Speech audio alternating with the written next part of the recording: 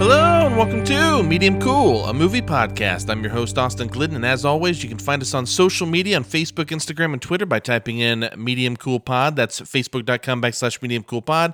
You can search Medium Cool Pod on Instagram and we'll pop up. And at Medium Cool Pod on Twitter. You can also find me, Austin Glidden, at Austin Glidden on Twitter and Instagram. You can also find me on Letterboxd. If you search my name, I'll pop up. Please feel free to, subscribe or follow or wherever you're listening to this podcast. Please, please, please. It helps us out a lot more than you know. Rating, reviewing, all of those things, wherever you're listening. We really appreciate it, sincerely. And, I'm not going to go into this much because last week we did our 6 through 10 of our top 10 favorite films of the year. This year we're doing our 1 through 5, and the episode is twice as long because we finally get to talk about our favorite movies of the year. So it is, again, Joe, Matt Sosi, and myself. And so we are going to, we're going to have a good time. I'm going to let us get right into it because it will be a bit of a longer episode. But hopefully you guys enjoy the top 10, or top 5 rather, the end of our top 10. And then I will say this, next week, Joe and I are going to do our 2021 wrap-up where we talk about a few honorable mentions and just kind of discuss the year as a whole in movies. And then we're going to be focusing on our 2022 most anticipated films. We're going to do our top 5, and that will be a whole lot fun. All that and more on next week's episode. But for now, I want to hop over and see how Joe and Matthew Sosi are doing. So let's do it.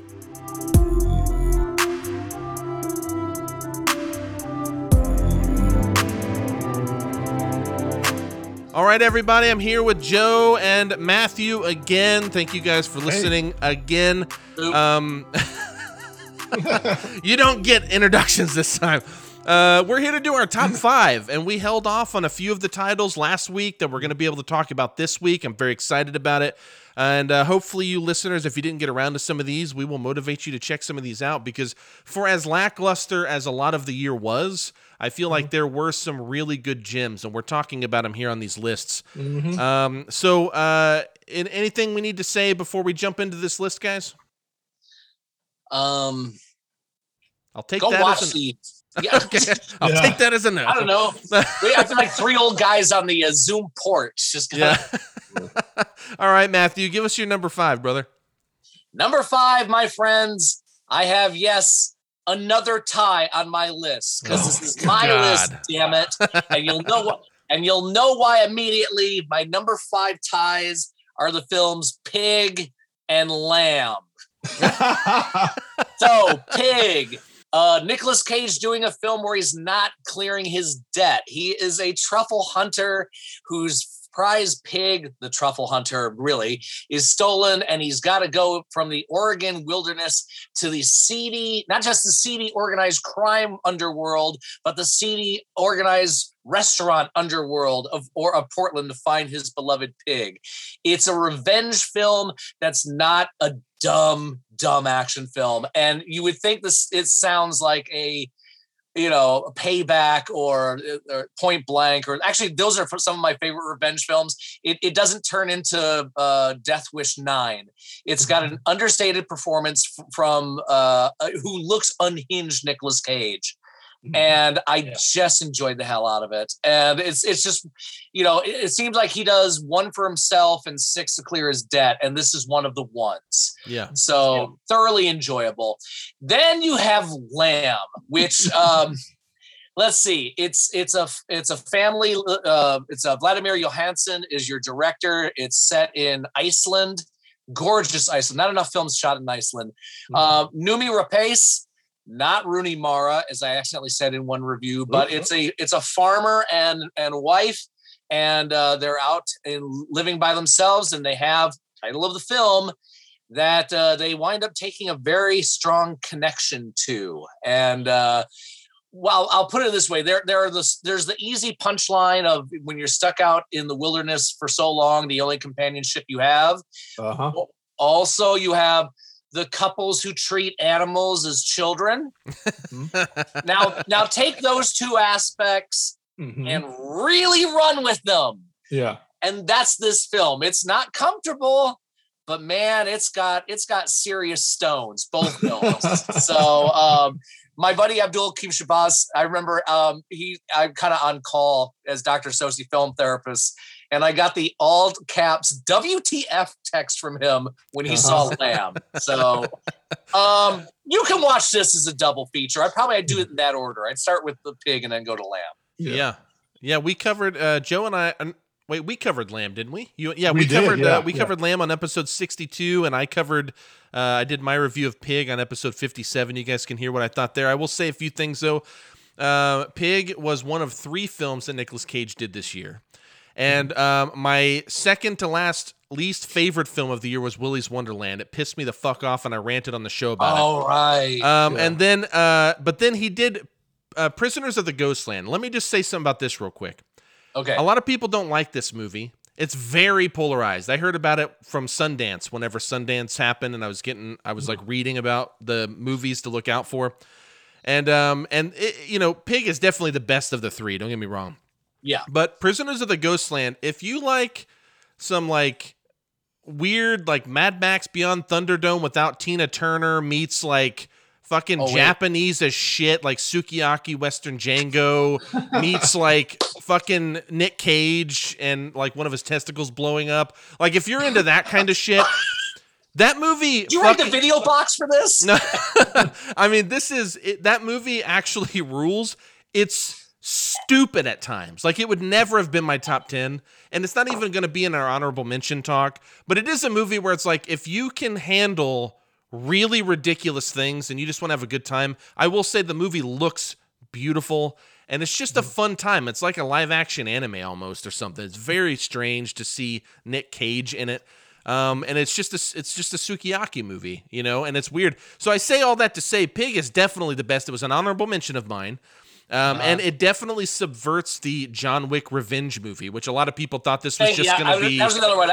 Yeah. I think if you're a John Wick, if you take John Wick a little too seriously, this is the art house version of John Wick. So yeah, because for like the first half of the movie, it is you feel like it's John Wick, but then it really starts to subvert all of those kind of tropes. And regardless of how well I thought they nailed it, I really appreciate that subversion. There's one piece of casting I have to acknowledge in this because our family here at Sosi Hall, we're huge fans of the series Northern Exposure.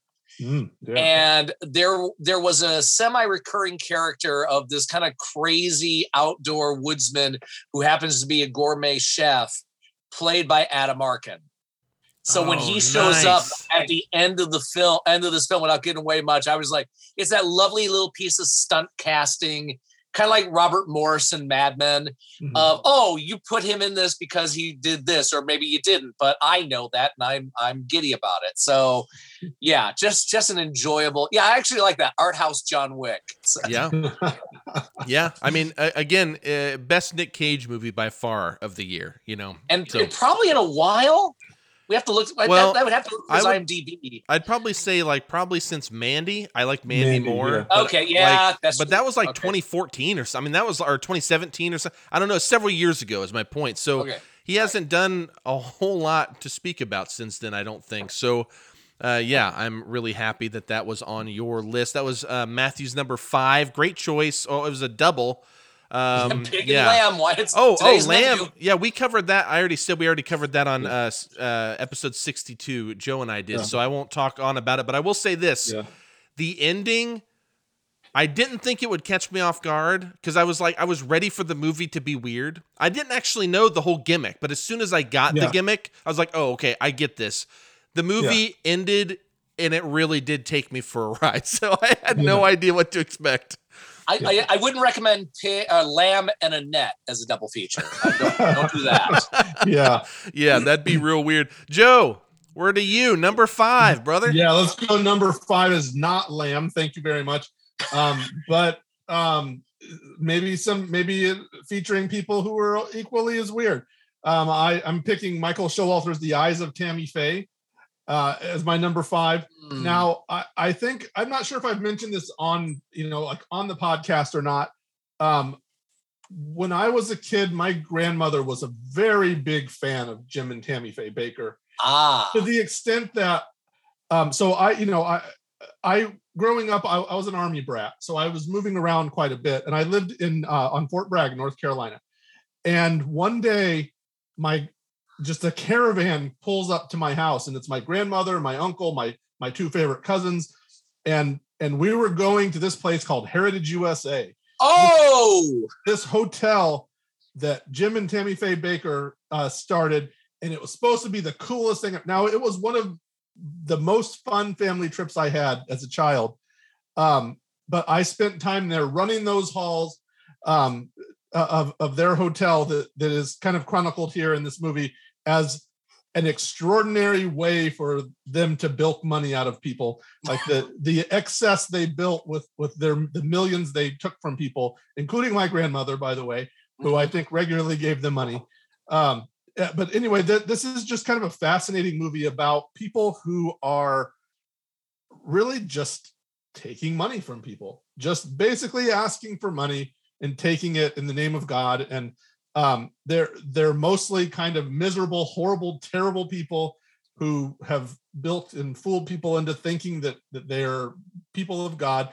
Andrew Garfield is in it again. Told you he's coming back on my list. Jessica Chastain plays Tammy Faye. Andrew Garfield plays Jim Baker. And my favorite casting is Vincent D'Onofrio as Jerry Falwell. God damn, he's so good. He is such a son of a bitch. And I loved him so much. Check out The Eyes of Tammy Faye. It's maybe not like a great film. It's not a 5-star film, but as someone who's always kind of been fascinated with this whole phenomenon, I mean, my grandmother gave money to Benny Hinn, I'm sure. And she these people were on TV at her house every Sunday. And, it was, I mean, I've been to church services where people were having hands laid on them and they're speaking in tongues and all this stuff. So this whole thing is just fascinating to me. And I loved kind of seeing their origins and kind of where they went. And it explains a lot. And it's sort of a family tradition almost passed down. Wow. Yeah. I really enjoyed this movie. It's one that I feel like people should watch if this topic of televangelism is at all interesting to you in any capacity whatsoever. You should watch this movie and kind of get a fun look behind that curtain. I'm glad you brought that up, and I didn't. This is great. I've known you forever, Joe, and I had no clue that you got to go. Sometime I have to tell you my trip to Oral Roberts University back in 1998. I didn't go there. This was a film that was hard for me to watch because, and I kind of put it in the same category as I, Tonya. Okay. You were. I know you're trying. The point of the film is to make this your lead character, to humanize them, and I get that. And you mentioned the fact, but there was a part of me kind of yelling at the TV, going, "You knew." Right. It's like me at the end of Saving Mr. Banks, where I was like, "She didn't like it." And so it was, it was funny because, and I remember admitting this in my review. I was like, I had to step out of this and say, I'm yelling at my TV screen. And I had a problem with that. And, I love films with despicable people in them. And I remember Jim and Tammy and the rest of the bunch on TV in the 1980s. But by the way, they're all still around. They're still all on. Yeah. Well, and I would have, and they kind of get to it a little bit near the end of how she kind of becomes also a gay icon. Yes. And, I would love to have seen, My Dinner with Andre film with her and Jim J. Bullock. I'd pay money for that. Thank you. So, so there was that thing of there's also a piece of outside information that I'm going to get to with a film that's still on my list. But that was one for me as an individual. I was like, I'm really having a rough time with this. Yeah. Yeah. So, anyway, I covered The Eyes of Tammy Faye on episode 59 when I did my 2021 cram, but I want to bring something up for the sake of our conversation. I did mention it there, but I love this movie. It's like number 16 out of all of them, but I love this movie. And it's right below Pig, actually. And I'll tell you why. I grew up similar to you, Joe, in terms of the church. I grew up in a church where my grandfather was a pastor, and tongue talking, laying on hands, people falling over, the whole deal, right? Mm-hmm. And I knew of Jim and Tammy Faye. I knew Benny Hinn. I knew of all these. I actually knew a lot of these people because my grandparents knew them for 50 years when they weren't as big a deal. You know what I mean? Yeah. So it was like, I didn't know Jim and Tammy Faye, but still. But like, I knew of them too. I actually at Christmas looked through a bunch of photo albums of my dad and stepmom. And my stepmom had her mom or grandparents or whatever photo albums. And guess what was in there? Little magazine cutouts of Jim and Tammy Faye in there where they just loved them so much like you were talking about your grandmother, Joe. Yeah, and that freaked me out because I just watched this movie and I'm like, wait, this is so weird. But this is why I think The Eyes of Tammy Faye works so well. And knowing Michael Showalter, I question whether this was his intent. As a biopic, a standard biopic, it doesn't work that great. Like, it's a cool movie, but it doesn't really work like that great. It's very Tammy Faye, very kind of disjointed, and it's very much like her mind, and that's a compliment, and it's also the title of the film to a certain degree. Exactly, yeah. So it's like, I get the intention behind that. But what it also does is it indicts the Christian evangelical church that believes in prosperity gospel, using the Bakers as a vehicle to show us that terrible shit. And on that level, I love this movie because, like I said, as a biopic, traditionally, I think that it's fine, you know. But man, when you grew up in the church like me, at the very least, and you don't have to have, but I just have that experience. I just see it indicting all of these things. You know what I mean? Yes. And that part of it I actually thought was really clever because a lot of people don't get that. And I don't know if that's because they didn't grow up like us or what. But I really like this. That's all I have to say about that. Great. All right. Cool. All right. Cool. Then we'll move on. What was that? Number 5, 4? 5. All right. Number 5. So it's my turn. All right. Okay. My number 5 was I think this is the biggest, most notable cast of the year. And that's The French Dispatch by Wes Anderson. Okay. Uh-oh. Matthew Sosi's face just made me nervous. Nope. Okay, so no. Take your piece. All right, cool. So nobody else. All right. So just to run down, because I covered this on a show as well. I think it was like episode 64 or something recently. So this is a Wes Anderson movie, written by Wes Anderson, of course, and a slew of other, like Jason Schwartzman and Roman Coppola and stuff. Cast, just to give a few. This isn't even all of them. This is just a few. Half the Screen Actors Guild. Yeah, dude, it's insane. Bill Murray, Benicio del Toro, Tilda Swinton, who had a great year. Léa Seydoux, Adrian Brody, Frances McDormand, Timothy Chalamet, Jeffrey Wright, so many more that I'm leaving out. It's not even funny. I just wrote a couple. It is for rent on Amazon for $5.99. So if you want to rent that, please do. I'll tell you why I love this. I'm a big Wes Anderson fan anyways. I like all eras of Wes Anderson. So, you know, whether it's Bottle Rocket, Royal Tenenbaums era, or this kind of really concentrated, quirky, Grand Budapest Hotel style Wes Anderson. He is style over substance, and he is a guy that his craft is unmatched. And so this movie, although I think, you know, Moonrise Kingdom and Grand Budapest and some of those might be better in my opinion, this movie is... I'm a huge Kubrick fan. Everyone knows this. He was so meticulous with how he did things. And I just, like, when I think of just visual craft, I don't think anyone has been as maniacal as Kubrick other than Wes Anderson. You look like you want to say something. Well, except Wes Anderson doesn't make you do 130 takes. Yeah, so exactly, yeah. You got that going for you. But I don't know how he doesn't, because some of the shit he pulls off, he has to have the best in the world, because there are scenes in this movie. First off, there are animated sequences. There are like freeze frames that aren't actually freeze frames. They're just people standing there. And how he does that, I literally have no idea how it's so perfect. From the Files of Police Squad. Yeah. Or what was the thing? What was the thing that was online for a while, where a roaming camera and everybody's frozen? Yeah. I don't even know. I can't remember, but I know what you're talking about. It's an expensive version of that. Okay. Yeah. Dude, what I love about the French Dispatch too is he's getting all the craft out of the way, right? His visual craft that he does, right? And the story's perfect for it because the story is basically the staff members of this European publication, they decide to publish a memorial edition highlighting the 3 best stories of the last decade, and it just tells you those 3 stories. And that's it. Like, that's all it is. It's a playground to have fun with the craft of telling these interesting stories. Like, that's all they are, is just kind of interesting stories. Like, they're nothing groundbreaking. But I honestly think in 20 years, we're going to look back and we're going to see Wes Anderson as a legend. And I'm not even a huge, like, Wes Anderson, like, I'm not the big guy, like, he's my favorite filmmaker. He's probably not even in my top 10, okay? I just find his movies very entertaining.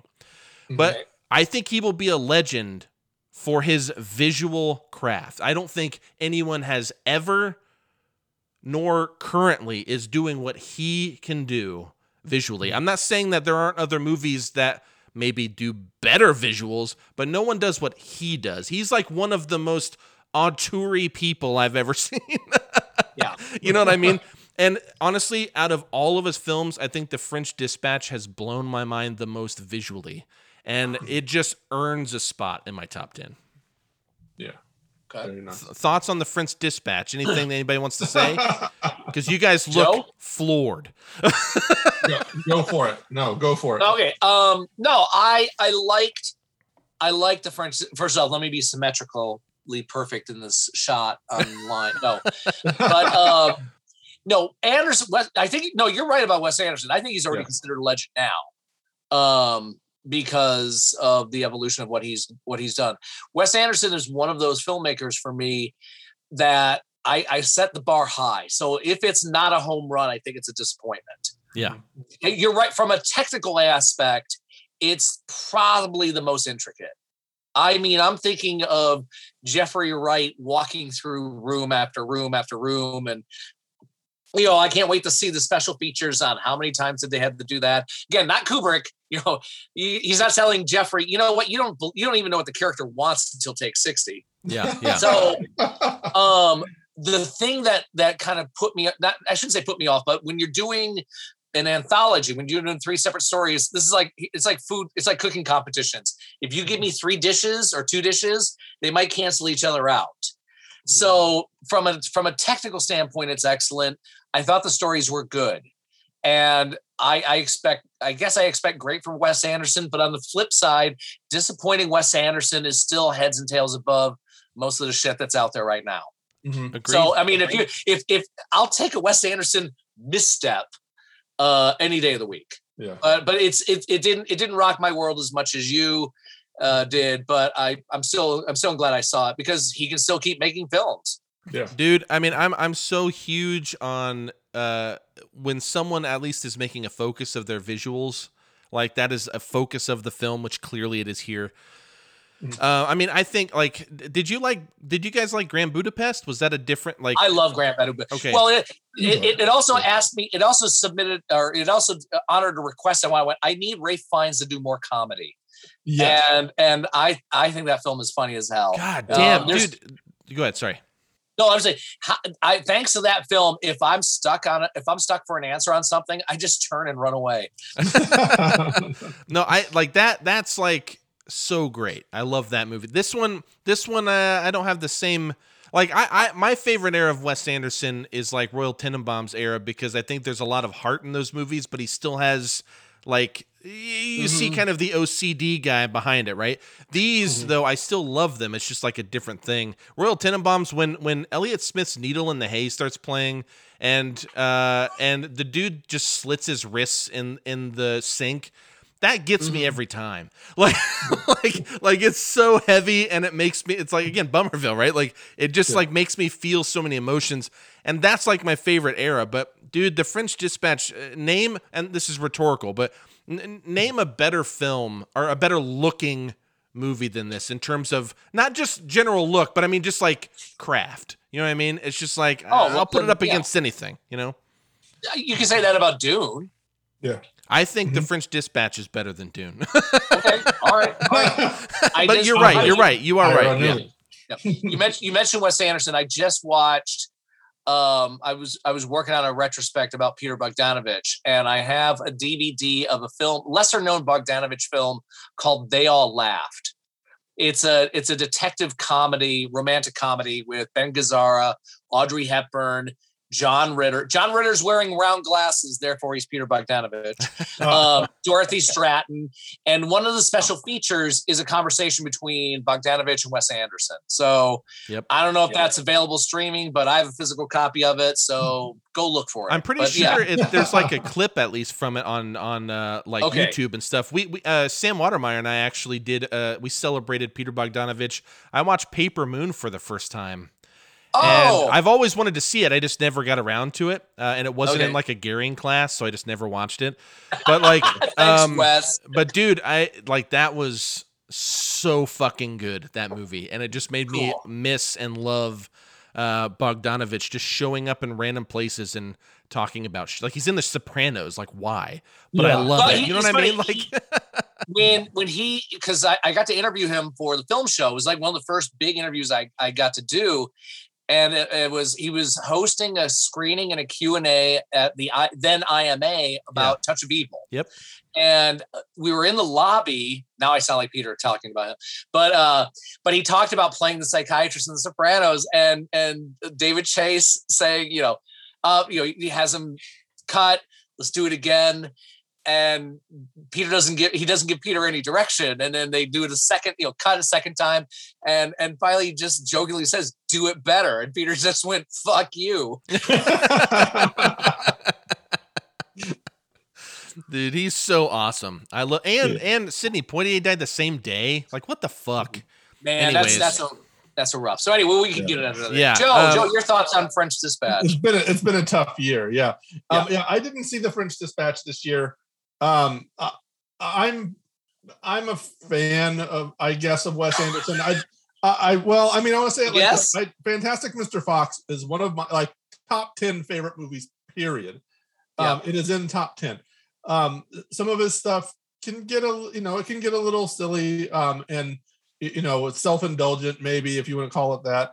But his stuff is always quirky and fun, and I generally enjoy. I love Moonrise Kingdom. He's most of his stuff I really enjoy. But I don't have too much to say about this because I just didn't get around to watching it. And, in general, his movies I think are worth seeing, if not must see films. Speaking of self-indulgent, one more thing we should probably move on. Yep. Joe, and I think Austin, I've done this with you a bit about Kobe, my old film show producer, and I would make fun of the dorm room starter kit for posters. Yeah. So for those listening, if you're a guy of a certain, and it's probably Kobe because he's younger. If you're a guy, Pulp Fiction, Matrix, Fight Club, Boondock Saints. Yes. I went to college in the late 80s, therefore I had Annie Hall. For girls, Breakfast at Tiffany's, Dirty Dancing, The Notebook. Yes. And you were either an Audrey or a Marilyn. So my daughter at Loyola, in her dorm apartment with her roommate, who is a film major, I'm proud to say their artwork are Hustlers, which was her roommate's choice, Once Upon a Time in Hollywood, my daughter's choice, a photo of Tim Curry as Dr. Frankenfurter, Moonrise Kingdom. Nice. So I'm happy with that. And then there's one more, and it's on the list, so I'm just going to say it. All right. Yeah, let's hang on to that one. All right, then we're at number 4 then, Matthew. What's your number 4, man? My number 4, speaking of my lovely daughter, she and I went, and there's a lovely little art house theater in the Oregon district of Dayton, Ohio, called the Neon. And they just renovated it, and it's in good shape, and they have good popcorn and good local beer and liquor. And that's where I saw Paul Thomas Anderson's Licorice Pizza, a love story with a 20-something played by Elena Haim, whose music I have no idea about. That's okay. And Cooper Hoffman. The first profile shot of Cooper, I went, "Oh my God, there's his dad." Now hold on, wait. This is on my list, but Joe, is this on your list? This is not on my list. I did not. Okay, all right. Well, let me say this real quick, Matt, because sorry. it's my number 4 also, so we can just talk about it. All right. So go for it. It's a love story in Once Upon a Time in Hollywood clothing. Is kind of the way I discover it. Is she's in her 20s, he's in his late teens, is a teen actor, and they're both trying to make their own hustle, and they don't never quite. And we've had those relationships, especially younger, of they're in a different place, you're in a different place, and sometimes you connect and sometimes you don't. Like Once Upon a Time in Hollywood, it's a rambling kind of shaggy dog of a film, and you get sidetracked, and there's Sean Penn, who's not William Holden, and then you get Bradley Cooper, who is so apparently John Peters. It looks great, and if you don't know John Peters, look up John Peters. It's great. But no, Kevin Smith has a great John Peters story. Oh yes, he does. Yes. Big Spider. Yeah. Yes. So, and by the way, sidebar, so Sean Penn plays an older actor named Jim Holden, and he's auditioning for a movie. It's based on a movie that actually Holden did in 1973 called Breezy, a May-December romance with a very young Kay Lenz, directed by Clint Eastwood. Oh. This was the first Eastwood film that he directed and did not appear in. Didn't do a whole lot of business, but there was an actual film on that. Anyway, it's like Once Upon a Time. It's a little shorter, but two really, really good performances by the young folks. And I was with it. I was with it the whole time. Loved the score. It's funny. We went to the movie, and then as soon as the movie was over, I went to the record store, bought my daughter the vinyl double soundtrack of this, and yeah, that poster is also going to be in my daughter's dorm room. Mm-hmm. But no, I love Licorice Pizza. It's just a shaggy dog love story that just screams 70s, and it's as much as I love this film, it's still the second best Paul Thomas Anderson film set in LA in the 70s. Yeah, exactly. Yeah, I agree. But it's like, dude, this movie is so awesome. And when I finished it, I called my buddy like on my drive home from Indy. And I called my buddy and I was just telling him about my experience and what I thought of it. And I was like, if I could only talk about it in Paul Thomas Anderson terms, it's like one part Boogie Nights, one part Punch Drunk Love, and one part Inherent Vice. And I was like, yeah, because this is like one of the, Inherent Vice as well, but this is like he's like doing a comedy here. Like this is a comedy, but it's a Paul Thomas Anderson comedy. So it's like not as like har. Whereas like Boogie Nights, it's not so, it's funny. Like I think that's his funniest movie, but like it's not like a comedy. It's just like the characters are ridiculous and you laugh. This one has like jokes in it. You know what I mean? But I think there's a bit of absurdity in both of those. I mean, you think about how Don Cheadle gets his money. Yes. I mean, there's that kind of aspect of it. The one of the big moments in Licorice Pizza is this moment with the truck. So good. There's just like, holy shit. And my daughter's clenching and you could hear the audience reacting to, oh my God, how's this gonna, and Bradley Cooper, who just kind of comes off the bench and nails a 3 like a coked crazy person and then disappears. Yeah, and by the way, it was great because I was asked by Emma, what year is this movie? And I said 1973. Well, how do you know? And I said because they crash into each other under a billboard, under a marquee that says "Live and Let Die." Yeah, yeah, exactly. And without giving away too much, it has the combination of giving you a happy ending, or at least a happy ending of the moment. Yeah, because there's a lovely moment which I just mentioned. There's a little bit of tension after that, and then literally walking off into the sunrise or sunset. Yeah, anyway. Yeah. There are like hangout moments too. When I say this, I am not comparing. It's a major hangout film. Yeah, when I say this, I am not comparing these two. But like Linklater's Dazed and Confused, where you have people driving around just talking. Yeah. Like, this is very much a PTA movie. It is not like Dazed and Confused, but the hangout aspect reminded me at times of that. But also, like, the romance part, like, the constantly drawn apart and then, like, but still connected, almost like the Punch Drunk Love aspects of it. And Johnny Greenwood's score is so different than what he normally does in this, but it's so good. You were talking about it earlier. he also had a good year. Oh my God, such a great year. Yeah. Yeah. I'm sure we'll talk more about that. Yep. But yeah, Licorice Pizza, there's one part, I'll tell you, I'm just going to talk about this because I talked about it in my review of it on episode 64.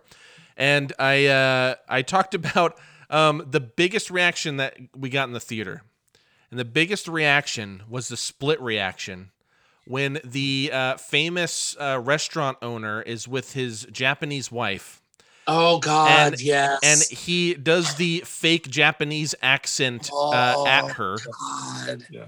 And Ellie. I literally, to my right down the aisle, someone went, "What the fuck?" And then someone behind me to my left also said, "What the fuck?" And like it's such a weird, like, the nervous laughter that took place. Yes. You want to, it's one of those things you wanted to look it up to see if that was based on somebody. The only other moment I had of that was watching Jared Leto in House of Gucci. I had to go online and look up the character he was playing. I'm like, he can't be this broad. Narrator, he's not that broad. Yeah. So, Yeah. it was that was a big WTF moment in a film that has quite a few of them wrapped around these two young crazy kids. Yeah. Yeah, I think it's great, and I'll tell you what really got me, that really put it this high on the list, was pretty much the last third, where I'll just say, basically starting with an interaction between Elena and the mayor, also played by one of the Safdie brothers. Yes, that was cool. Yep, they did Uncut Gems. But one of the Safdie boys, there's an interaction in a restaurant with those two and another person. I'll just leave that vague. And everything from then on was very Paul Thomas Anderson to me, and very, like, down my alley. And it just really, hold on, I'm choking. It's all right. But it really just kind of like pushed it up for me. Just what a great ending for me. Like you said, the bittersweetness of the ending, like, it's played out like it's a happy ending, but when you think about the film, it's very much an in the moment. Yeah. And there's always a thing of what happens after they all live happily ever after. I mean, well, that's Into the Woods basically, but we talk this about many different stories, film or play or what have you, and this is a great example of it. I have to mention, it was one of those things as film dad. This was my daughter's first Paul Thomas Anderson film. I felt bad and it's just timing, and she has her own opinions and ideas. I don't think she wants to watch Boogie Nights with her parents. I get that. Yeah. For her, I've mentioned Phantom Thread. She sort of knows There Will Be Blood. Mhm. Has no desire to see Punch Drunk Love because of Sandler. I've mentioned Inherent Vice, Such a which shame. I still say is Paul Thomas Anderson's Big Lebowski. If you're going to do, a detective story with a lot of weed, that's not bad. So, Yeah. but yeah. Yeah, I hope she gives Punch Drunk Love a chance. Paul Thomas Anderson, for listeners and you guys, my favorite living filmmaker. So now there are people I like more, but they're dead. I mean, you have your Kubricks and your Hitchcocks and people like that. Yes. But in terms of alive now, even with people like Scorsese and all these other greats, Paul Thomas Anderson's my dude. So I'm really happy he was on both of our lists, but we skipped you, Joe. So your number four. Number four. Give us your number four. My number four, we're going to talk about, I assume, coming up pretty quick, is The Power of the Dog. Yep, that's higher on my list. Yep. So that's my number four. We'll jump into that more in a little bit. Also, we have covered this as well. Yep, we covered that as well. Okay. Then we're back to Sosi. Go for your number three, man. My number three is Summer of Soul. Nice. Okay, let's do it. Is this like a number four with you and me, Austin? No. I did that on the last episode. That was my number 6, and that was the last one I did before we cut. So shit. Okay, all right. So let's see. Summer of Soul was the second film I saw after finally breaking the streak, I think is a way of putting it. A great documentary about a series of concerts that happened in a park in Harlem in the summer of 1969, happening at the same time as Woodstock, as well as the moon landing. And it hasn't gotten a whole lot of love over the years. And the one black eye that the film has against it was pushed in the advertising as never before seen footage of these performances. There were a few performances that we have seen over the years, Yeah. but we got these, and again, series of different one weekend, it would be blues, soul, gospel, jazz. So you have, and Questlove is the director of the documentary. We get great performances from everybody from The Fifth Dimension, B.B. King, Nina Simone, Sly and the Family Stone, Mavis Staples, and Mahalia Jackson. God, so you got all this great footage of all these performers at their powers. Then you have talking heads, lowercase t, lowercase h, witnesses, people who attended the concert, people who were musicians at the concert. And so you get the witness account, and then you get a rundown of what was happening in Harlem, in New York City, in the country, and to a certain degree in the world in the summer of 1969. And I hope the film doesn't wait until as long as Woodstock did to reissue all of the performances. I'd be buying all of these on compact disc because I'm old. I'm hoping all the full performances. I'm hoping extended versions come out immediately. It's and I know Woodstock gets all the glory and it gets all the stories, but man, seeing these concerts happening in New York, in Harlem, it's a great cultural moment that hopefully more people will now know because of this film. Yeah, you pretty much covered most of what I wanted to say, and I want to highlight a few things because it happened during Woodstock, happened during the moon landing. I love the guy that's just like, fuck the moon landing, like we have poor people here, like why are we wasting our money on that? And that's pretty fun. But one of my favorite moments is when the Fifth Dimension went up. And one of I believe it was a talking head of someone who was there was like, I thought those were white people. Well, and Marilyn McCoo talks about it, that they kind of got ribbed by the community because they were doing these pop songs, because they were covering songs from Hair. They were doing pop songs by white artists. And, they weren't Sly and the Family Stone, but still great vocals. And watching, there were two members of the band that spoke in this documentary, and over 50 years after the fact, and they're tearing up over being a part of that experience. And I'll tell you this, and then Joe, I'm not forcing you, but if you have anything to say, I'll pass it off to you. No, but I'll force you, Joe. But I'll say this. I saw this a while, like way back, because this came out like early in the year. And when I watched it, and I did something on the show for it, I don't remember what the episode was. It was sometime last year. And but my favorite thing was not too many talking heads. So the talking heads provide in-person context to what's happening. But secondly, the cultural context of what's happening was very important.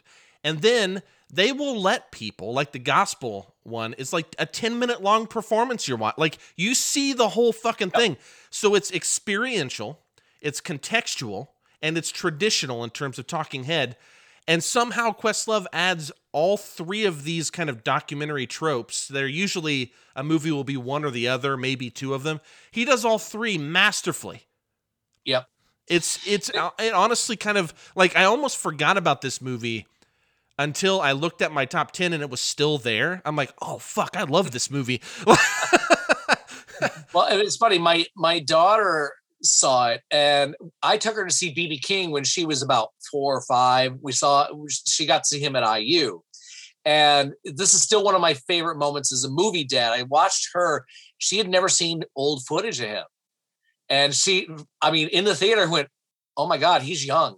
Yeah, and of course I went, "Well, younger," and thin. I said, "Well, thinner," and then she goes, "And he's standing." I went, "Yeah, he's standing." Like I've seen B.B. King.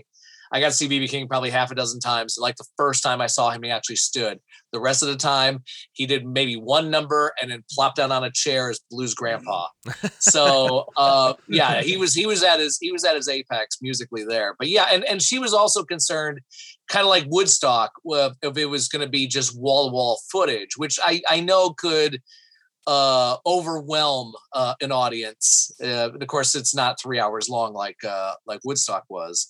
But yeah, the balance of narrative and performance are outstanding. Yeah, it's really great. Joe already deferred his opinion, so we'll move on to yours, Joe. Is it your number 3? Yeah, my number 3 is Stephen Karam's The Humans. Good.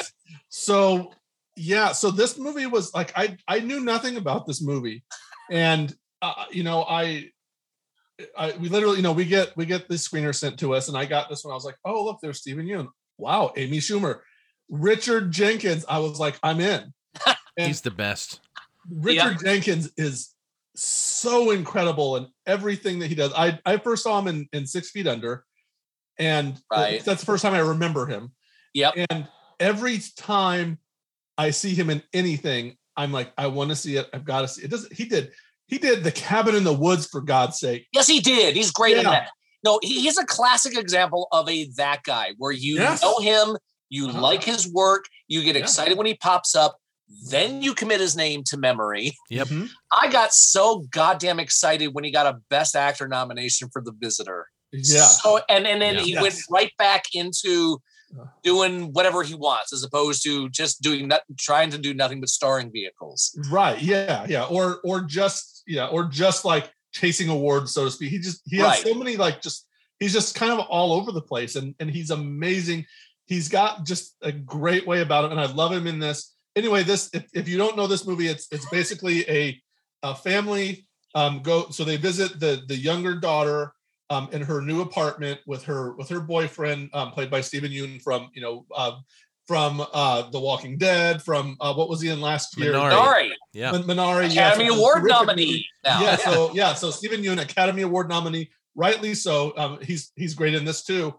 Like I said, Amy Schumer is in it, and this is very much kind of a non-comedic role. Yeah. And so it's terrific to see June Squibb. June Squibb is in this. Beanie Feldstein, Jonah Hill's sister, so to speak. She was in, of course, she's in Booksmart. Yeah. And this is, it's funny because I was just looking at this article from The Atlantic, which calls The Humans the scariest movie of the year. It's not a horror movie at all. But it's very accurate. Do we put it into it's a Thanksgiving movie argument, since everybody wants to flip and do that with Christmas and other holidays? Like whatever, sure. Yes, sure. Let's put this on at Thanksgiving. If you mention the others, you got to put this in. Yeah. So it's a family getting together in the apartment. Beanie Feldstein's character and Stephen Yeun's character's a new apartment, which is kind of a dump in a way, and and just as the movie progresses, it's one of those movies where they're just kind of sitting around talking, and you're just kind of like, what's going on?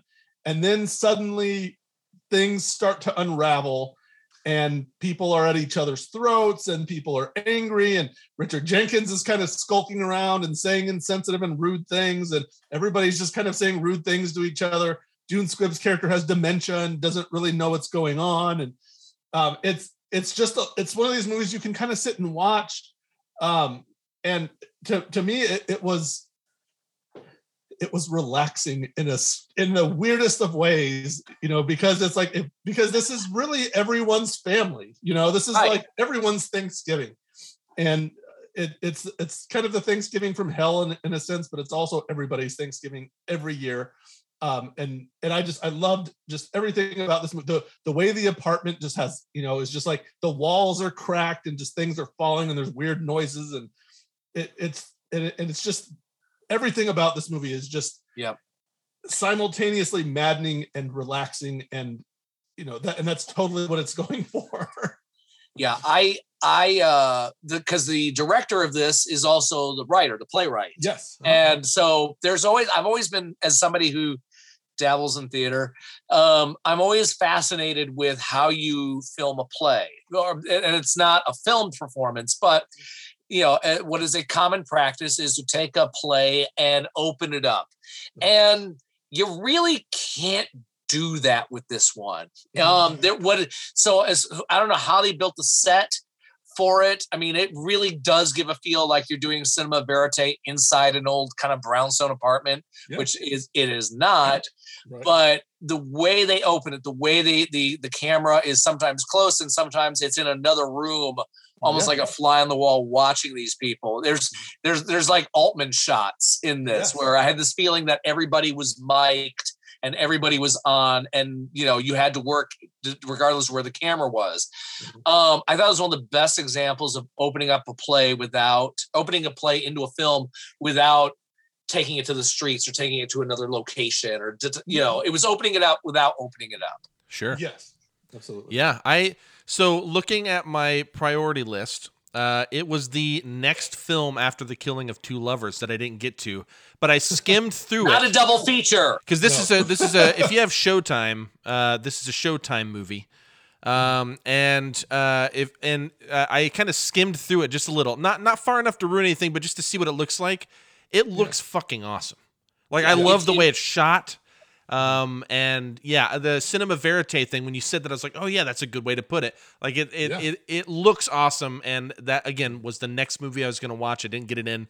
But I'm excited, definitely to check that out. So it made my honorable mention, and hopefully more people will check it out. Absolutely. All right. We're on number 3. So this is mine, I think. And, my number 3 is Mass, which has already been brought up. Is it higher on anyone's list? It's higher on mine. All right, we'll skip it then. Number 3 for me is Mass. Matthew, number 2. My number 2 is Mass. You can go ahead and start. Go for it. Set in the basement of Bummersville Presbyterian Church. Yeah. It is. I have to say this. Please. You gave me guff jokingly for watching what were the 2 Bergman movies, the Virgin Spring and Through a Glass Darkly. Don't do that. I did a review of the box set and I told you not to do that. Yeah. I was so happy, and Mass just got me. I mean, this is, if there was ever a movie made for Austin Glidden. I mean, I heard about this one, Sundance, when it was at Sundance. It was one of the leading, like, you got to check this out. When I read the synopsis, I was like, this was actually, Joe, this is one of my anticipated of the year. Yeah. I was not disappointed. Matthew, go ahead. All right. Writer director Fran Kranz. You have 4 people: Ann Dowd, Martha Plimpton, Jason Isaacs, Jared Burney. I hope I'm saying it right. And it's a meeting in a church basement of 2 couples.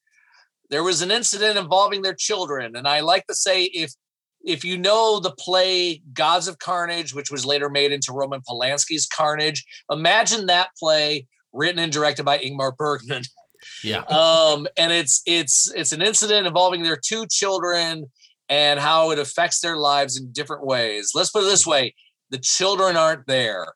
Yeah. And the fact that you have 4 actors, 4 incredibly restrained performances.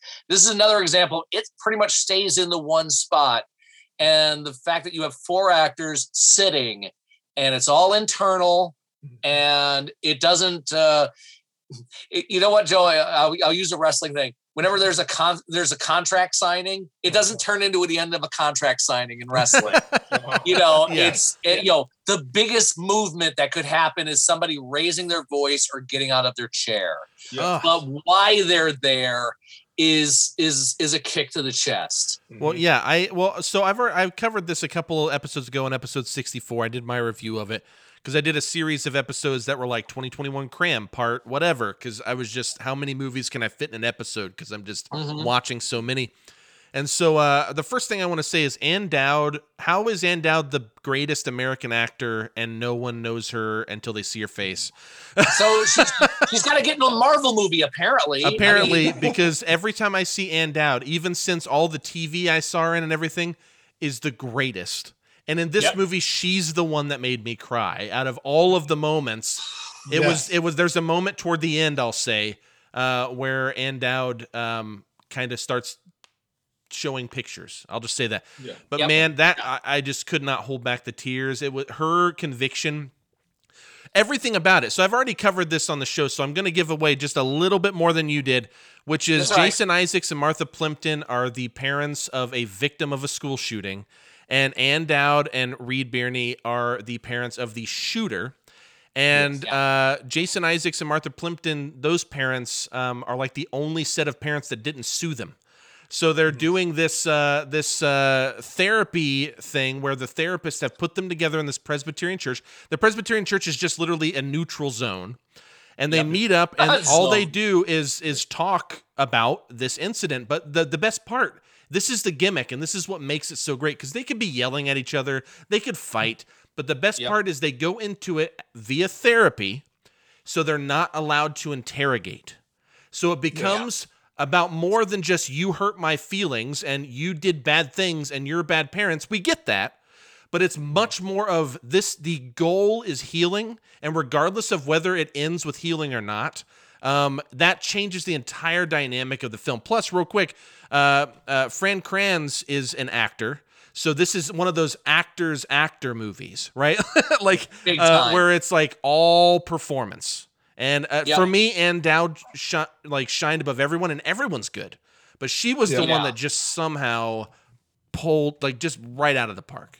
It's something where, and I've done it where, and if you have a director who has acted, you know what it's like to be on that side of the camera or the stage, and you know the process. And I think that's the reason why, besides the fact that actors like to direct, and that's been a running joke for decades, but the fact that some actors like to work with that because there's a communication that's already there. Yeah. And the part you say as far as healing, imagine. Let's do it on a smaller scale. Imagine sitting at a table with somebody who trolled you, or a bully from your younger days, or whatever adversary, whatever thing that stuck in your craw for decades and you were never able to shake off. And we would probably handle it worse than these four. Yeah. And Joe, I want to pass it to you in a second, but I just want to say one thing, but I want to get your thoughts because I know you've seen this. When I was younger, somewhere, I don't even remember where now. I've looked up the article before, but I think it was in 2001. There was an Amish school, and someone went into the Amish school, and an adult went in and shot, had a shooting, and killed or injured the teacher. I think killed the teacher, killed some of the children, and of course the police show up. They apprehend him, so he's not killed. He's going to jail. And the parents of one of the children walk up to him and they forgive him. Yeah. And that has stuck with me my entire life. I heard about this when I was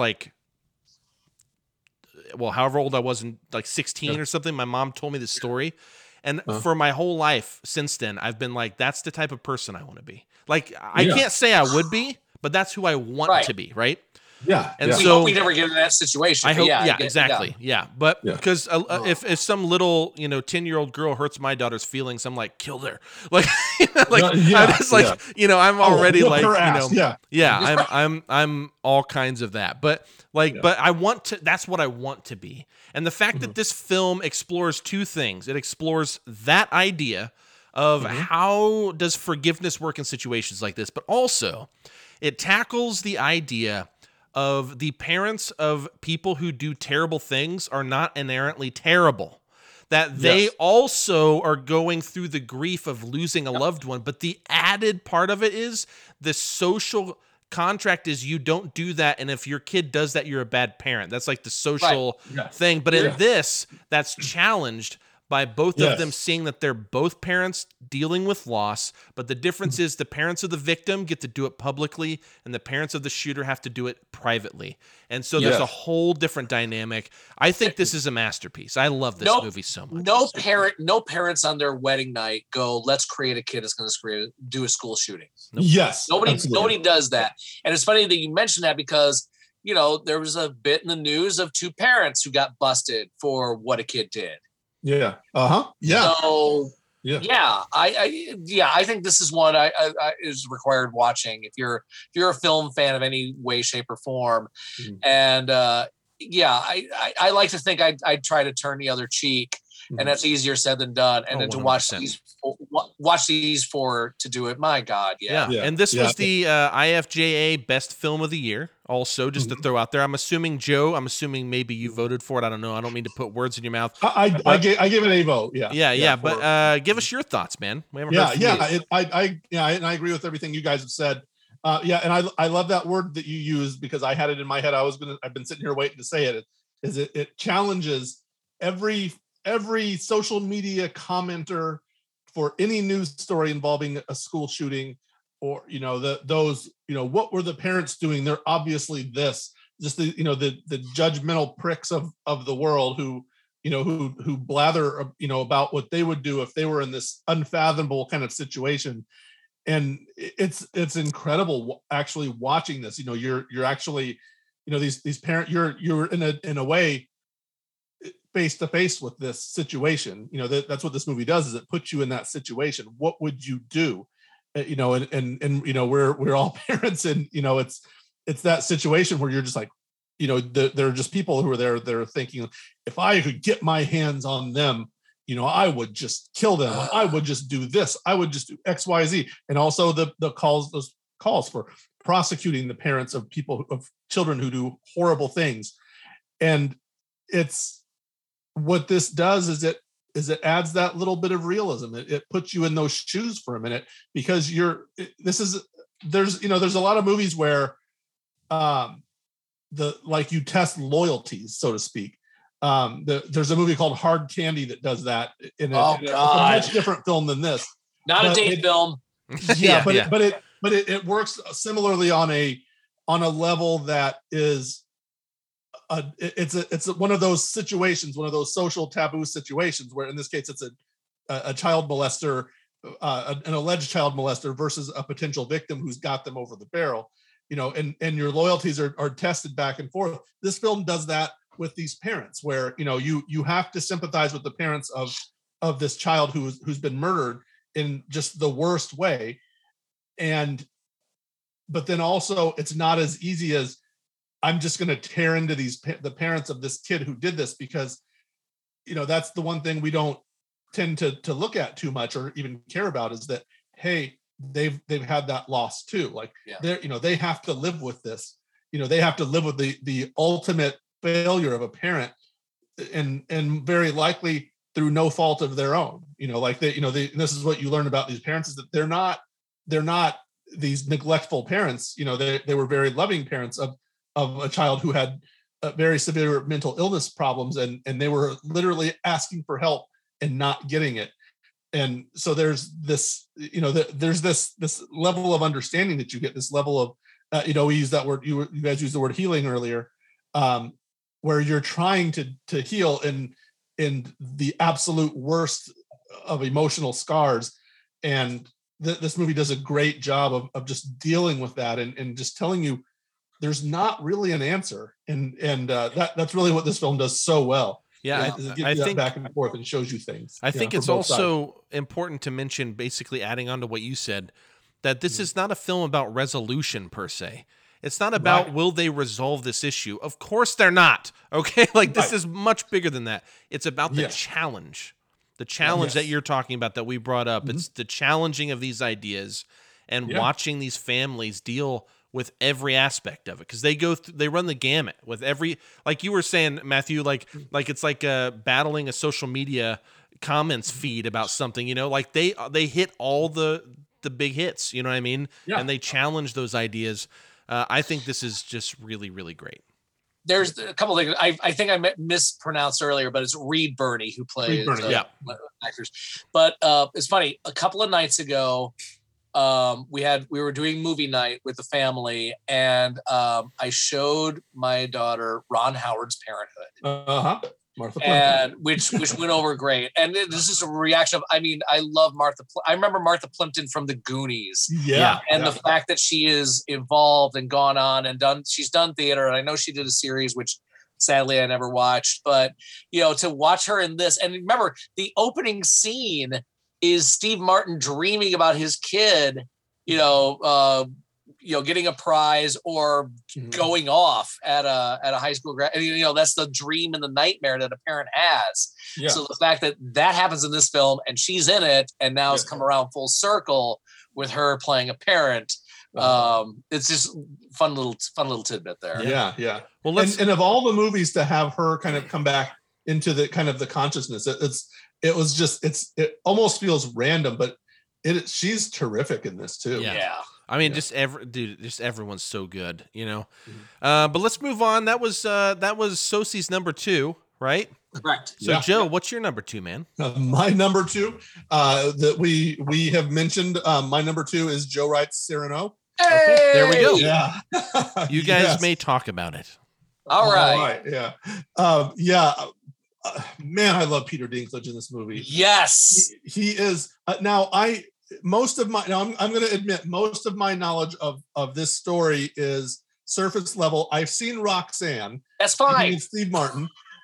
So I didn't have a great knowledge, a deep knowledge of the source material. But I love what they did here. Obviously using Peter Dinklage instead of, the nose thing from Roxanne. He's a little person. I love the kind of the wrinkle that they don't really get into, that that Christian is black in this film. Kelvin Harrison Jr. plays him, and they are they're both kind of vying for the affections of Haley Bennett's Roxanne. That's a great way to do it, and having Cyrano as, he's like, in a way, this man's man. He goes and he challenges this performance, and he basically just like kicks the crap out of everybody in this like weird like sword fighting action scene. And then takes out 10 guys in another scene. Yeah, and then the rest of the movie is just kind of this romance thing, the forbidden romance kind of thing.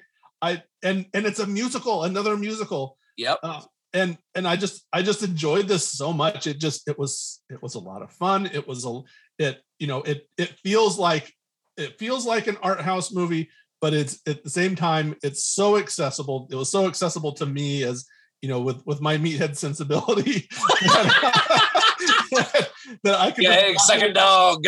I could just watch it and enjoy it, and not have to. It's got layers to it, but they're also there, kind of on display, and it was just so much fun, and it has the right emotional connections, and it has the right little bit of comedy, and it doesn't, it never feels exploitative of the character, especially given the way that they use Peter Dinklage in this film. It's not exploiting him. It's but it's respectful. Correct. At the same, so. So go ahead. I'm kind of rambling at this point. No, you're fine, because Dinklage's wife did the screenplay. Okay. For this, if I remember right. Uh-huh. And this was number 7 on my list. And when I saw that they were doing this and I saw the trailer, because I've been a Dinklage fan since Station Agent. Uh-huh. And what has been great is Peter's been very, very smart about picking roles that are interesting to him. Like I use the example of, still my favorite live action Vin Diesel performance is Sidney Lumet's Find Me Guilty. Uh-huh. And Dinklage plays a lawyer in it. Yeah. And there's a moment where he has to do his opening arguments, and there's some steps for him to address the jury and the judge. And that's all it said.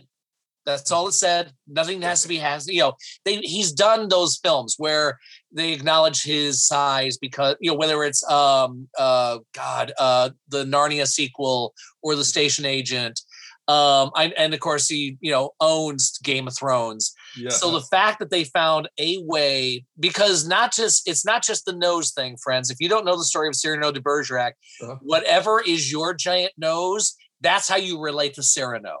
Yes. And I've seen him on screen and off as very smart, very quick. And the fact that he got to do this, he got to kick ass, he got to write poetry. And Joe, there's nothing wrong with Roxanne's one of the best adaptations of Cyrano de Bergerac. I mean, you can watch Jose Ferrer's film, which is fine, and Gerard Depardieu's film, which is fine. And there's a radio version with Kenneth Branagh as Cyrano, and of course. Tom Hiddleston is Christian.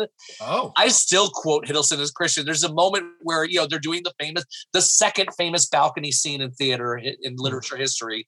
Yeah, and she says, "Tell me how much you love me." And Christian, because he's short on words, just goes, "Oh, very much. So the story's still strong, it's still timeless, and yeah, the fact that there's music in it. It's one of those things you could say, is it a musical or is it not? Mhm. Dinklage has sung before. Somebody called me out because this might be my favorite, his musical performance, but let's not forget Space Pants from Saturday Night Live. Well, I was going to mention that. Yeah. Okay. All right. Here's my sidebar. Okay. Yeah. So a couple of years ago, this is random. A couple of years ago, I bought some pairs of compression tights as under, like to wear under my pants when it's super cold. And one of them has stars all over them. And you bought Space Pants. I bought Space Pants. I got them. I opened them. I was like, I have Space Pants. And I found that skit. Okay. On a regular basis, I will queue up the Space Pants song that Peter Dinklage did from Saturday Night Live. If you don't know it, please go do it. Look it up. This is like edging up to weirdness, but look who you're I will talking go into to. my kids wearing those tights, I'll blare the song and I'll jump in and I'll do like this crazy dance. I've literally, I'm going to say this, but if I coached this kid in baseball for 3 years, like I could get away with this with him. He's one of my youngest son's best friends. He was spending the night one night and I came in and I dropped my pants wearing those underneath and did this dance to all of them. And my kids like start screaming with good reason because it's horrible and ridiculous and something no one should really see. But I love doing that to my kids. It's like my favorite way of torturing my kids is I'll go in and I'll be like Space Pants and I'll start dancing and it was, wearing my tights and they immediately start screaming. If I remember right, I believe the Space Pants SNL sketch was like I think it's one of the it was like the last half hour. It's a sketch that screams the last half hour of the show. Yes. And somebody should do a ranking of the best last half hour of the show sketches. Anyway. Because they're designed to be the worst. Yeah. Or the weirdest. So, just the weirdest. And so anyway, going back to Cyrano, any form of classical literature, and Joe Wright has done films of Pride and Prejudice, Anna Karenina, Atonement, of course. This is his genre, basically. Yeah, and he did. It's funny because he did a modern picture earlier this year, Woman in the Window. But this is a great example of non-traditional casting, as you said. Like Calvin Harrison Jr. is Christian, Haley Bennett is Roxanne, and you got Dinklage as Cyrano. So it opens it up for everybody.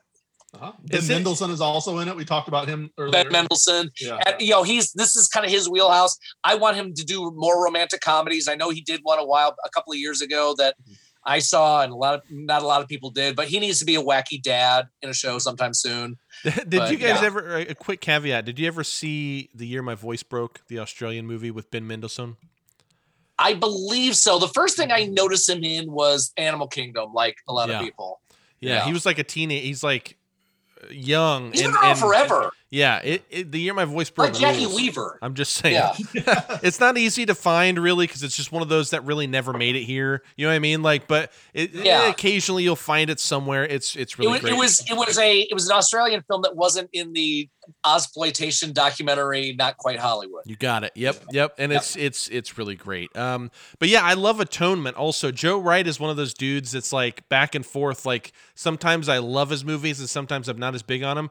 But when he hits, he hits. And I'm excited to see this because you guys are talking, and I saw a trailer for it when I saw Licorice Pizza because it was going to be showing at that theater. So, I'm down. I'll check it out. Cool. All right. So that was Joe's number 2. That means it's my number 2, and then we're on to the last round. My number 2 is Come On, Come On. Is this higher on any? It's higher on mine. But you know what? I'm gonna. Because I'm a guest, I'm going to yield the floor to you. So this is your number 1, Matthew. My number 1's Come On, Come On. Okay. All right. So, yeah. Come On, Come On's my number 2. I saw Mass and Come On, Come On like not the same week, but like pretty close together. And I saw Mass first. Good. And I was super into that. But then I saw Come On, Come On. And it had this different... Like, it was really heavy also at times, but at the same time, it carried this really awesome performance by Woody Norman, the kid, and how he interacts with Joaquin Phoenix's character. That relationship, of course, is the cornerstone of the film. I mean, they're on the poster. It's the whole point of the movie. But Gabby Hoffman's great too. Scoot McNairy is in it. Like, doesn't even really say words. You just see him in these like little scenes of Woody Norman's father, who is struggling with bipolar disorder, and he's going through an episode right now. Gabby Hoffman is there with Scoot McNairy. I believe, from the sound of it, I don't remember, but I think they were separated. But she's going so he doesn't hurt himself to help him get actual like professional help. So Joaquin Phoenix, who was an estranged brother but has now come back into their lives, agrees to take Woody Norman, Gabby Hoffman's son, to basically take care of him while his parents are kind of working some of the bipolar episode stuff out. And it's the classic, like, he doesn't know how to be a dad, but he has to kind of be this father figure, but he's also the cool uncle who's like this like documentary audio filmmaker guy, and you know what I mean? Like it has all of that, but man, there's something about Mike Mills. You know, he did Thumbsucker, he did 20th Century Women, he did Beginners, which I love. Even if his movies seem typical in any way, or if we've seen that story before, he has a way of writing people that makes it just so elevated. And when I saw Come On, Come On, even with my number one, I never in 2021 did I have that emotional response to a movie. Was Come On, Come On. Mass was just so heavy, right? That it's almost like you can't not feel something watching that. Come On, Come On earned it. If you get what I mean by the different, of course, Mass does, but you know what I mean? Like that, again, it's kind of like written into the content, right?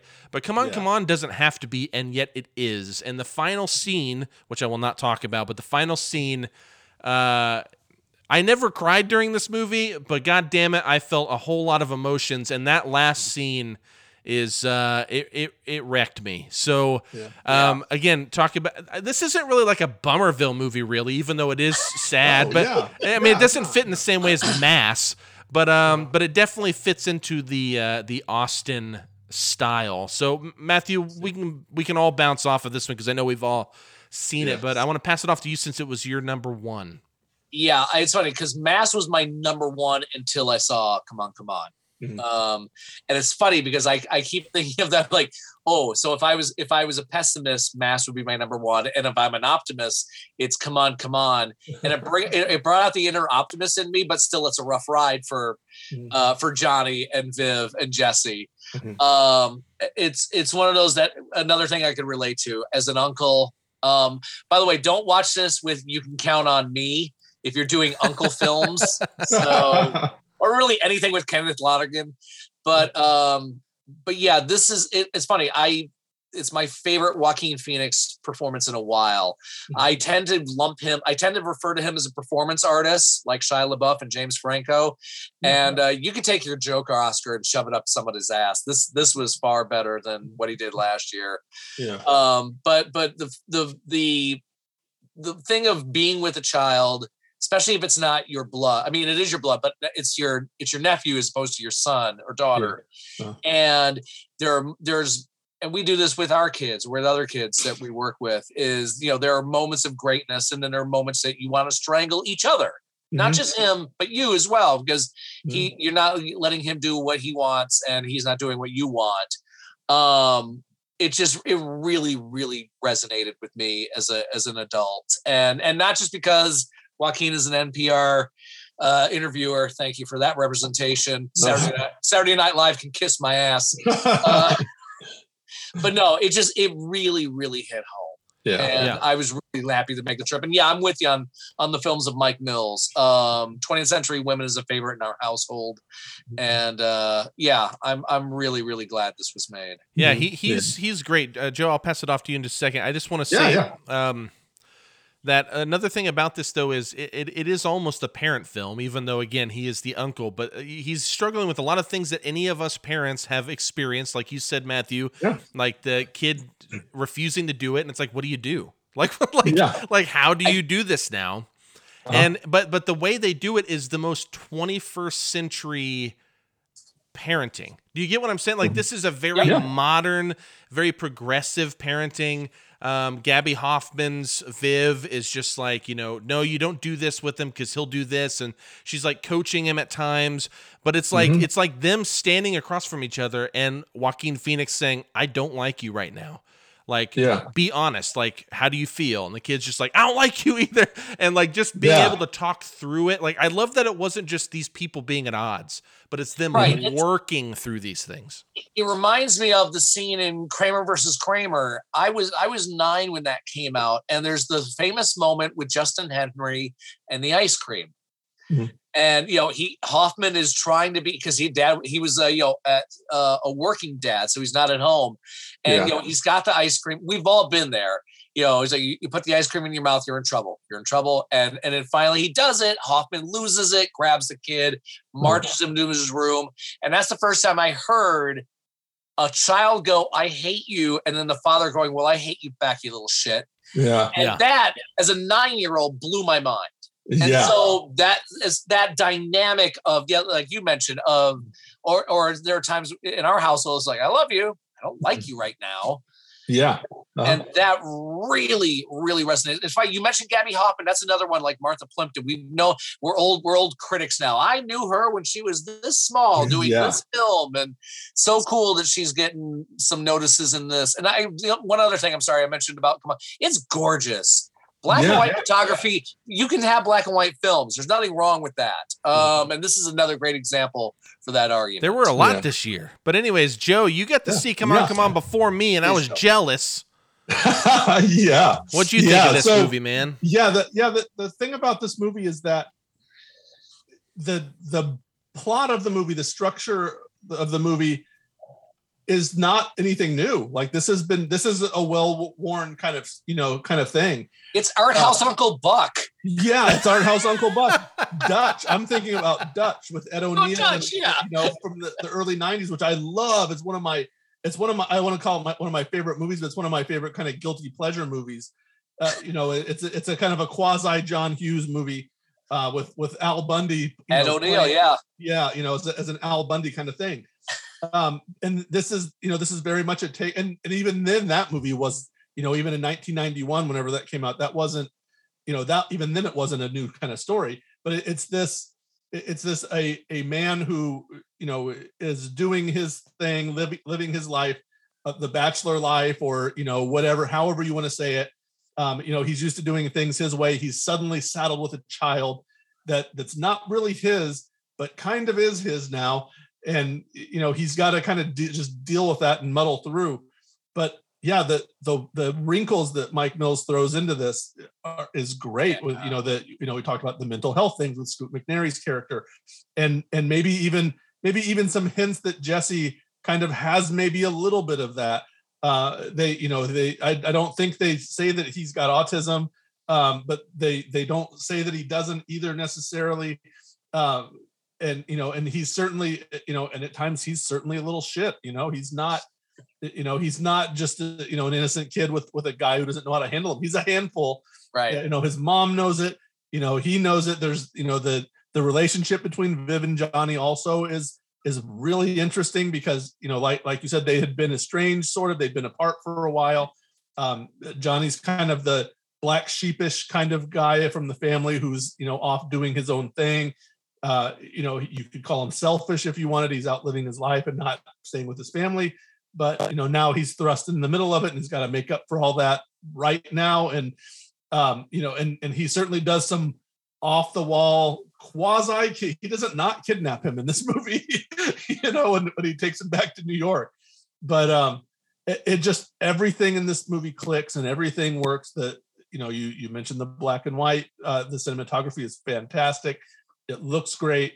It's a movie it feels breezy almost when you're watching it. It's the kind of movie you can almost just sit there and just watch and just enjoy it without thinking too much about it. And it kind of just sucks you in and makes you think about these things as you're going along, to the point that you almost don't even realize you're doing it. And all of a sudden you're exploring all of these issues in your head. And what you were really doing is just watching this movie about some guy that has a kid that's not his, that he's got to take care of. Well Yep. said. Yep, and it's less than 2 hours, which is kind of a Yeah. marvel. But no, it's the thing See, about I know this. what you're doing, and I don't like. No, actually, I wasn't, but that's funny. There are two things I want to say about this. One, if my kid was ever in New York with me, and I looked one way and turned around, and they were gone, and then Oh, I God. found them, and they were mad at me, I'd murder Oh. them. So like, like that Not- was so not since- frustrating. Go ahead. Yeah, not since Crazy Heart was there a tense moment about a missing kid where that thing of you turn and then they're gone. Dude, That happened to me. but how that resolves like Yeah. upset me, like in a good, like a compliment to the film. But I mean, like I was just like, dude, if that ever happened to me. But the other thing too is you're talking about how good this movie looks, which it does. But this movie sounds awesome, and by that I mean he is an audio recording engineer, Yeah. and there Yes. are scenes where you hear it through the headphones. Because Jesse the kid runs around with it all the time, and he likes to record things and whatnot. Does. And how they not only use that in the film, but also how it is used narratively. And you guys know what I'm talking about because you've seen it. God damn, this is a really, really great movie. Indeed. Yeah. Indeed. All right. That sums up Come On, Come On. I think that was my number 2. That was Matthew's number 1. We're to Joe's number 1. Go, Joe. We're here. I can't wait to kill you. I'm going to You're text gonna- you. I love it Jo- because I have no idea what you're talking about, and I just want to just want to poke the hornet's nest. Yeah. What's your favorite, Joe? What's You're your gonna- favorite? it won't mean as much to you. I mean, it will. It certainly will. Hey, Austin, what's But- his favorite? You know what? And I'm gonna say this. I'm gonna say this, and I'm gonna just be completely unapologetic about it. We've talked about, Austin and I covered this topic in a podcast earlier this year, debated it to death, and we had to leave it at agree to disagree, I guess, to some extent. But I mentioned how underwhelmed I was with this movie. I was also very underwhelmed for the most part this year with the Marvel movies, my favorite genre, until Spider-Man No Way Home came out. I watched this movie. So our friends Nick Rogers and Evan Dossie saw this movie. They went to Cincinnati and watched it. And Nick said, "You're going to give this movie 1,000 stars, Joe. You're going to love this movie so much." I heard all the rumors about this movie. And I thought, this is the dumbest idea. Like, we already did this idea. Like, this movie has been done. Like, I'm really disappointed. I really want Spider-Man as my favorite superhero. I was like, this is not going to end well. God damn it. They pulled it off. My number 1 movie of the year. I don't give a damn what anybody thinks. Spider-Man No Way Home. I've gotten the title wrong 8 million times, but I love that movie to death. I love everything about it. I cried during this movie. Not during the part you think if you saw it. Not during the part you think. And my daughter has watched it 6 times. I'm not joking. My daughter's watched it 6 times. I'm jealous of her because I've only seen it once. This movie, it does everything for me. It's a crowd pleaser. It takes a franchise that I love and hate and love and love. The thing of like the big franchise of my life, and they sum up everything perfectly. They take all the mistakes they've ever made, fixed them all. They crossed genres, they crossed studios. They don't care. They just did whatever the hell they wanted. And I loved every second of it. And there's not in a movie that in a year that I found to be very weak. Yes, it's my 3rd year in a row for picking a Marvel movie. Screw you. I don't care. I love this movie. And I love it, and I'm going to go watch it again, and I'm going to buy it someday, even though I also have Disney Plus. And I don't know if I'll be able to watch it on Disney Plus because you can't watch the rest of them. I don't know. I'm going to own it, and I love it, and I don't care what anybody thinks. And that's probably all we have to say about that. Oh, I do. Austin, what do you think? No. Well, I'll say this. On episode 29, we covered the MCU. We had the MCU debate. And I got on Letterboxd one day and I saw that you gave this movie a 5-star rating. And I thought, I bet this will be on his list. I didn't know where. So last night, my wife and I went to the theater during a pandemic, which I don't do much. And we saw this movie in preparation because I was trying, like, I wouldn't have predicted Cyrano or like some of the others. But this is one where I was like, I think this is going to be on his list. I'll try to see it before. It'd be cool. So we went to the theater and saw it last night. And all I'll say is this, and I don't think it's bad. I'm not going to give it a ton of shit. But I think the concept is awesome. Yeah. Yeah. I won't speak to the execution, which is the big debate we had pretty much that entire episode. Yeah. Absolutely. But man, my nostalgia was rocking, homie. Like that's it's a big banger. And I love how much you had to like preface and talk about that. And I just love that you love it so much. Like I don't care how I feel about it. Sincerely, I love that this is your number one because it's a very you pick, and I love that. Yeah, my daughter has not. She has watched several of the Marvel movies with me, and my other two kids. She saw some of the previous movies. I was surprised, honestly, that my kids really don't remember the Tobey Maguire Spider-Man movies. They kind of remember the Andrew Garfield Spider-Man movies, but not really. My daughter especially mostly only remembers the newer ones. And she was just like, yeah, okay, whatever, and she was, not really into it that much. Then she saw this and she was like, oh my God. And I'm not joking, she saw it 6 times and it blows my mind. I still don't understand why, like how she has latched onto it so much. She's a freshman in high school. She's never really been that big of a fan. She's seen a bunch of them, but she just keeps, and this is like so much of my excitement, was in seeing how much she loved it. But, I mean, we'll go in, the things that I don't know. And this is another movie that would talk about spoiling or not spoiling. I mean, IMDb lists these certain people in the film that are in the film that have been hotly debated as whether they're in the film or not. Let's just say it. The other 2 Spider-Man are in this movie. And I just thought there is no way in hell this is going to work. There is no way it's going to work at all. It's going to be ridiculous and it's going to be stupid. And they give it all the proper amount of, they give it the proper amount of respect. They give it the proper amount of ridicule. And they again reinforce my continuing belief that Andrew Garfield's the best Spider-Man, best movie Spider-Man.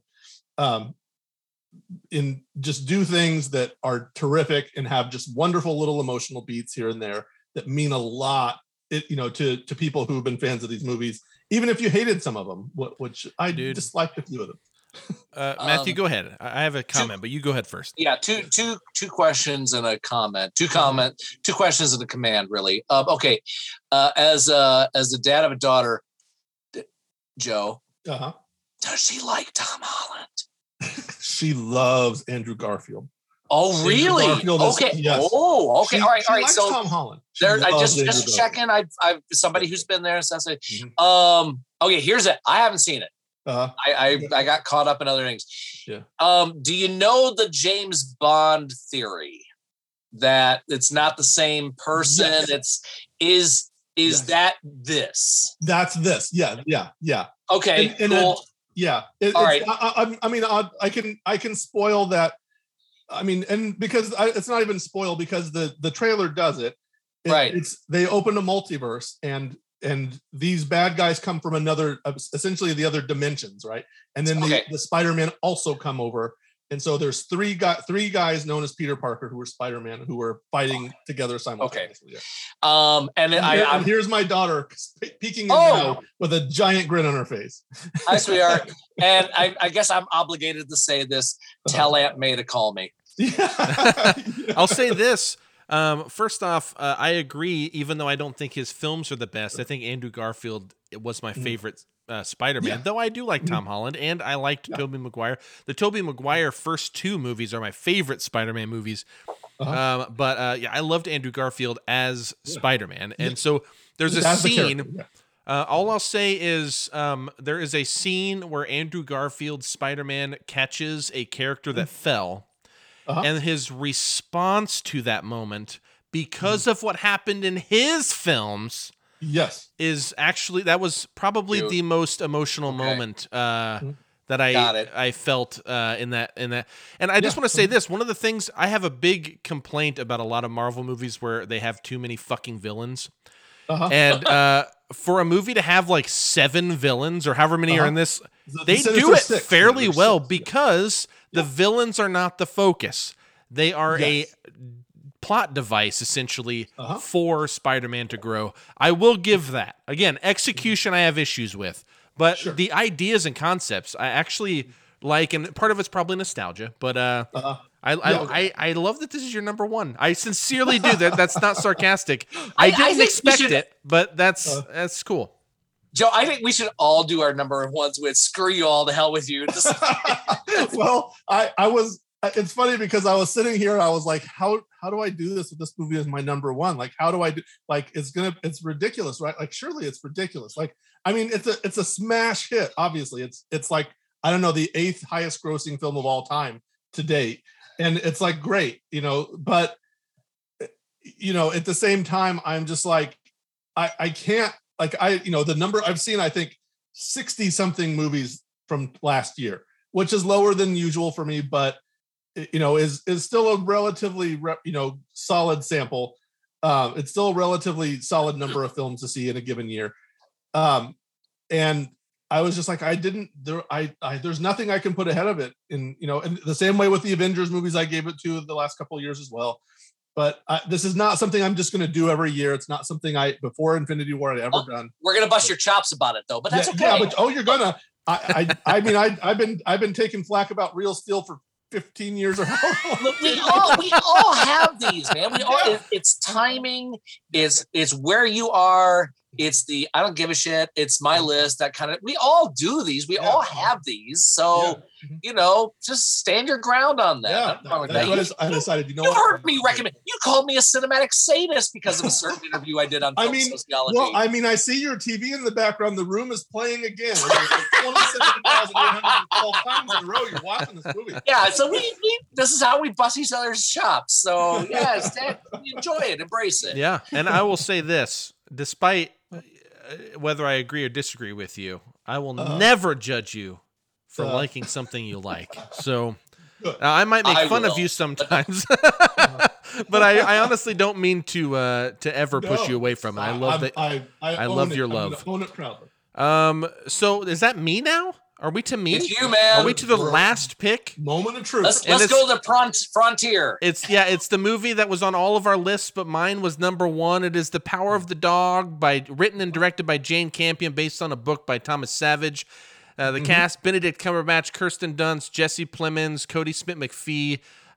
You can stream this on Netflix. Joe and I talked about it on the same time we talked about Tick, Tick, Boom. It was episode 61.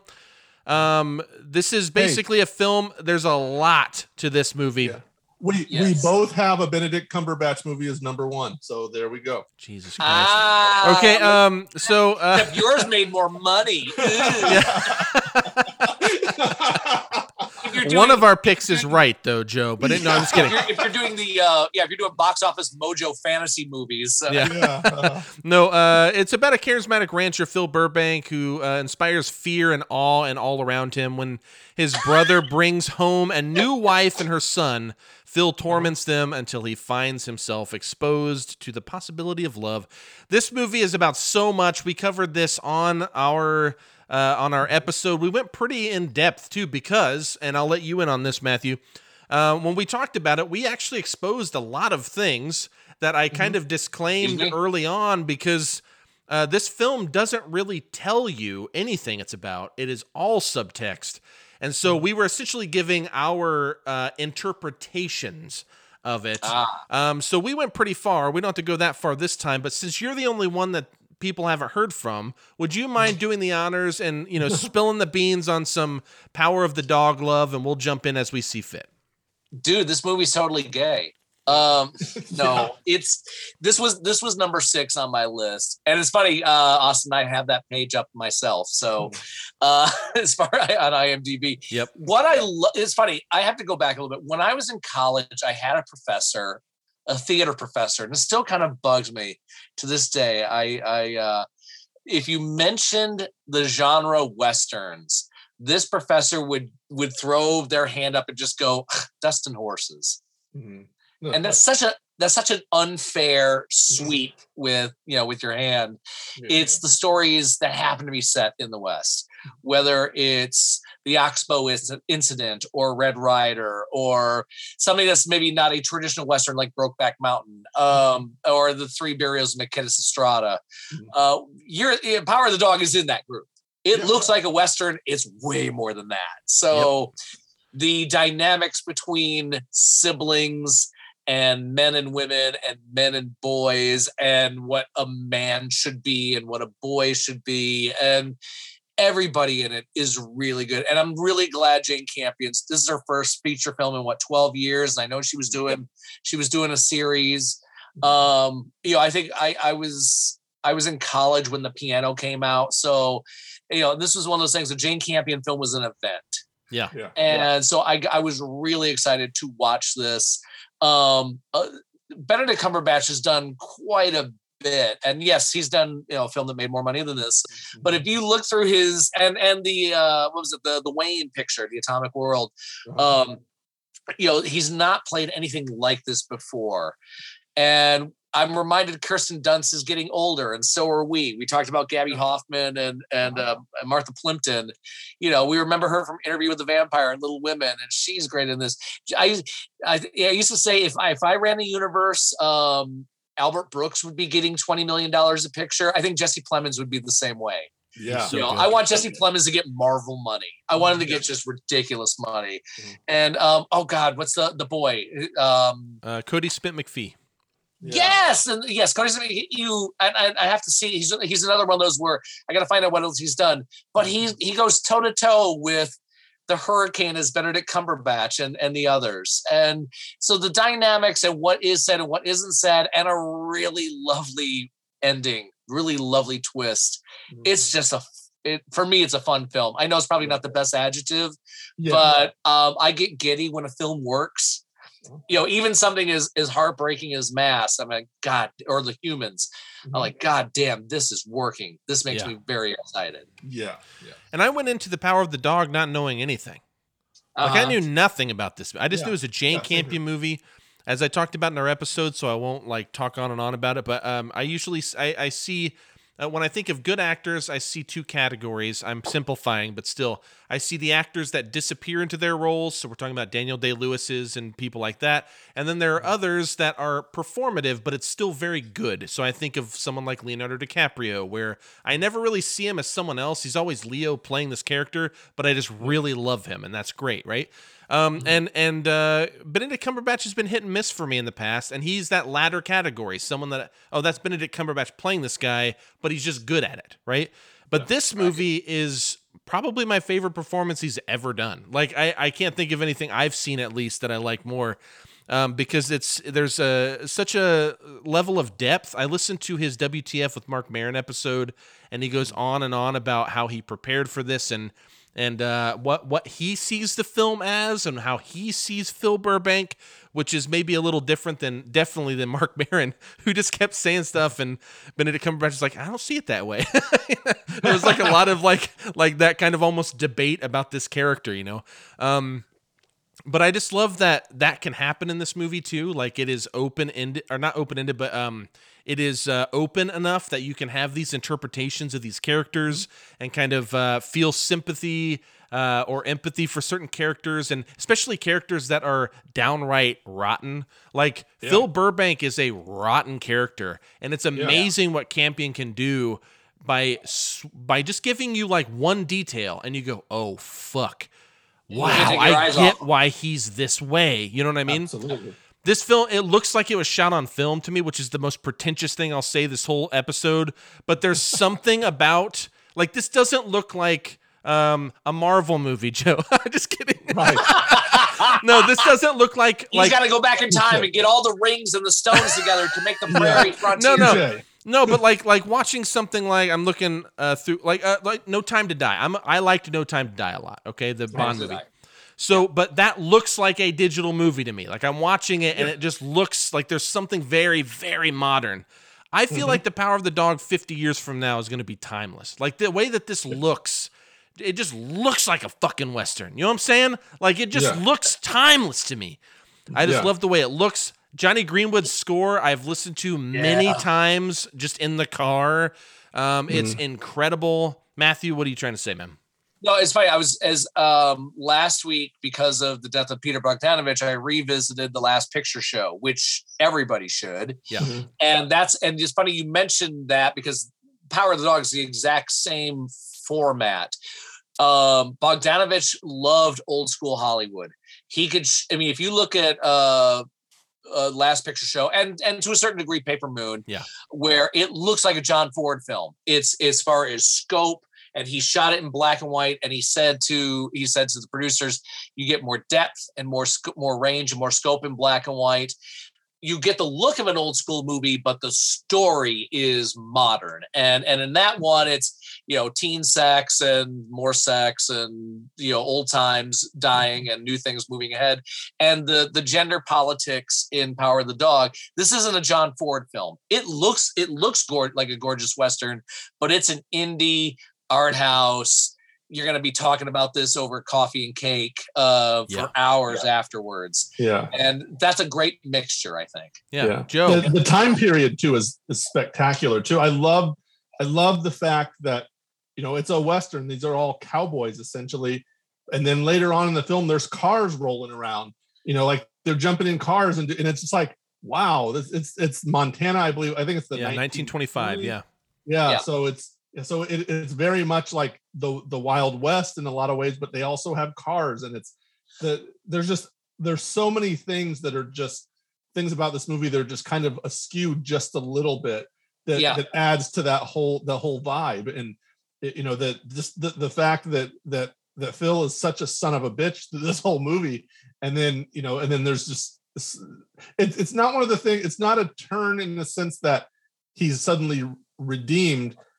But you get this, like you understand a lot more about him suddenly, and and it's just things change so much, and it's a whole lot like Brokeback Mountain, and I don't want to harp too much on that, but in a lot of ways that it's very much like that because but it's in a lot of ways it's a lot less overt, of course.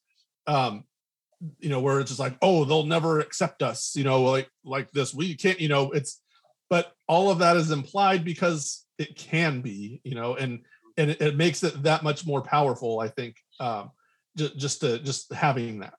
The use of cars in Westerns, that's something one of my favorite directors did quite often, Sam Peckinpah.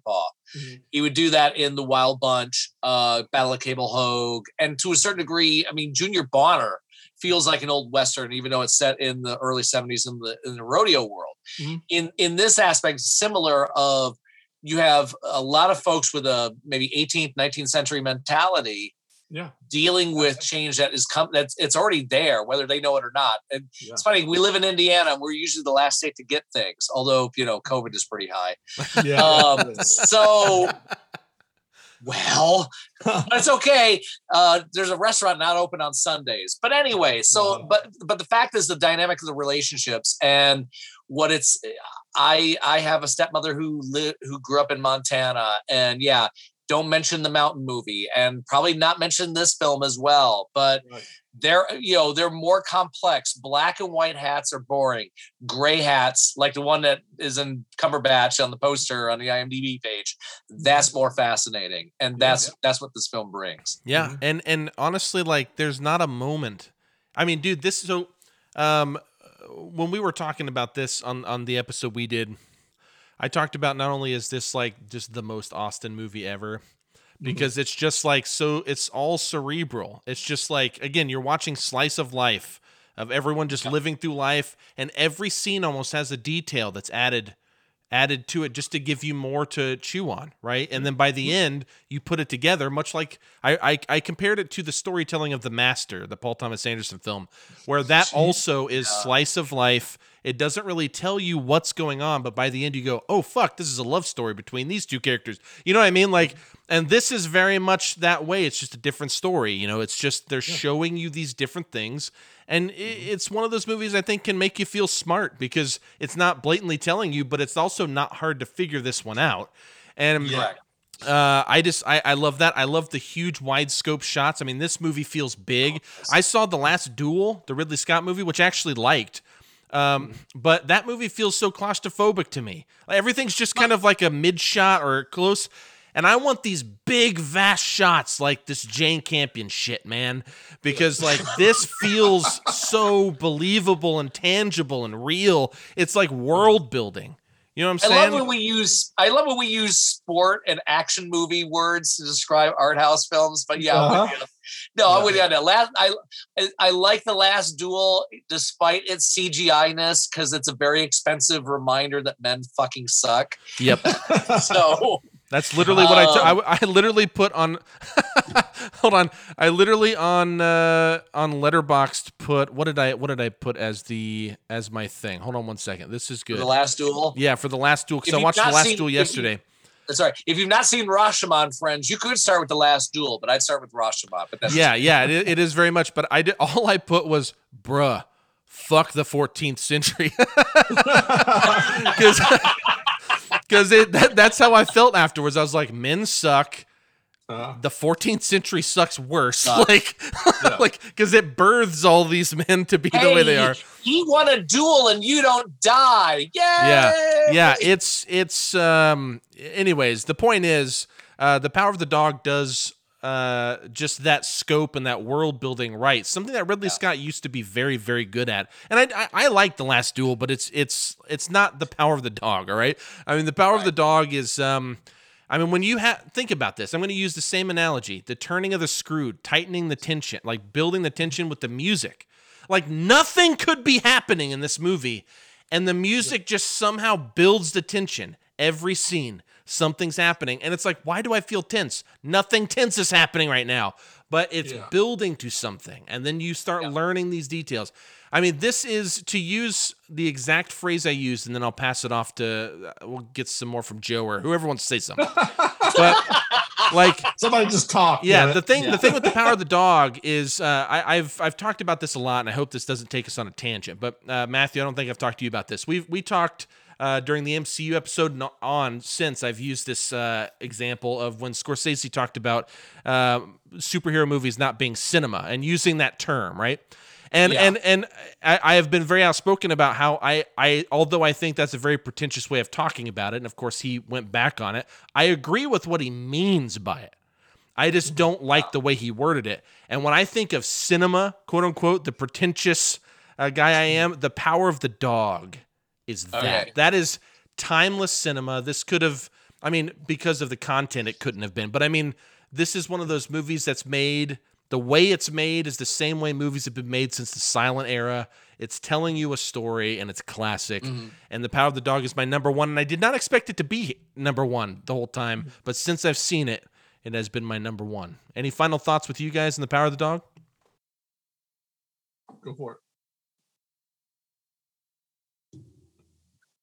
See it, man. That's why we do these shows. So go check it out, and then go have coffee and cake, or have something stronger to drink, or something stronger to eat. If you're a Cumberbatch fan, you should really check this out. Yeah. I mean, I think we're used to seeing him play, kind of smooth characters or smooth flawed characters, whether it's Doctor Strange or Sherlock, or if you're doing as Kobe would call it, Lord and Lady bullshit movies. I mean, any of those. And so, I mean, this is a great example of what else can this guy do, and this is a great answer to that question. I love Benedict Cumberbatch overall. That he did The Imitation Game. He's done these. Obviously, he's like a big actor who comes in and does his stuff. He's got this, he does Doctor Strange, he does all that, and great, and he comes and does movies like this every bit as much. And I enjoyed him so much in this movie. I have these performances, again, at the risk of a tangent.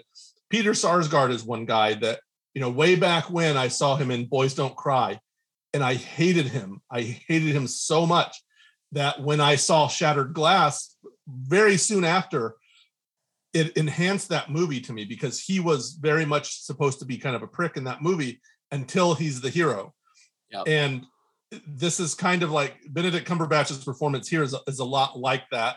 At least that dynamic where he's such a bastard most of this movie that it's just like, what is wrong with him? Like, why is he just such an irredeemable prick this whole movie? And then, like I said, you don't get any, like, there is not this thing that happens where it's like, oh, well, like I was abused as a child and blah, blah, blah, blah, blah. It's just like, you find out that this is what he, like, this is not the person that he is, the real him is not allowed to be, so this is how he copes with it, and it's not meant to excuse anything. It's not, it's just meant to be like, it's just kind of how it is. And yeah, it's just kind of what, this is what happens. It's the gray area that Matthew was hinting at with the hats. Yeah, it is that gray. And that's a fantastic little metaphor that they throw in there, that little symbolism they throw in there. But this wasn't obviously not my number one, but this is one of my favorite movies of the year. And it is terrific, and it is certainly one that you need to watch, if you love cinema, which I assume you do if you're listening. If you're still listening to this and you don't, you need to find something better to do with your time. Yeah, like go watch Spider-Man No Way Home. No, I'm just kidding. Yeah, go watch that. Go see it a second time, Joe. Yeah, I'm see it a sixth time right now. I'm leaving right now to go see. No. That's the Power Dogs my number one. We've covered our top 10 finally in half the time that we did last year, which is really fantastic. Well done. So kudos to you guys. Thank you so much, Matthew. As I said before, do the run through. Where can people find you? This is another episode, another day. Go for it.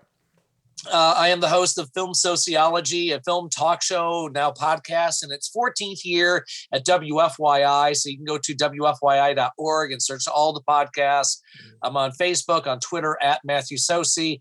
Side Tangent, host of the Blues House Party, Saturday nights at 7 on WFYI and 9 o'clock at WBAA up in Lafayette. Go check that out, and go see these movies. Go make a list, check it twice.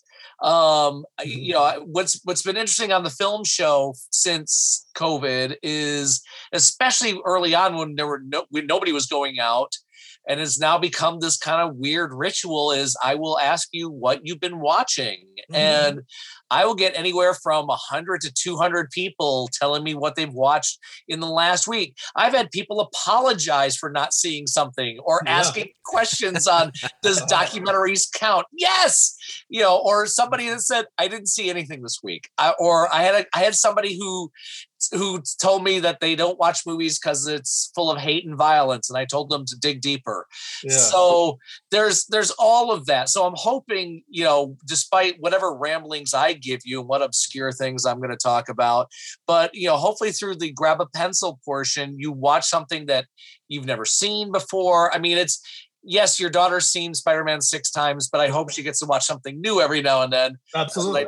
That's what I tell the kids. Uh-huh. So between that and falling back on old favorites, do what you can there. So yeah. I two things. Number one, those weekly things for a while gave me, it was like a motivator for me, especially last year when I was like, I've got 8, 10, 12, 14 movies that I watched last week, and I'm listing them all, damn it. And I do it, man. Yeah. And then it'd be like, then there were just times where I was like, oh, I only saw like 3 this week. I only saw slacker. one. I never come. Yeah. And by the way, also, I've not forgotten, we need to do Scenes from a Marriage. I've not forgotten this. I mention it every time you post. Yeah. I now have HBO Max, so I might see if I can watch the Oscar Isaac's Jessica Chastain version as well, because I don't get enough Bummerville with Liv Ullmann and Erland Josephson.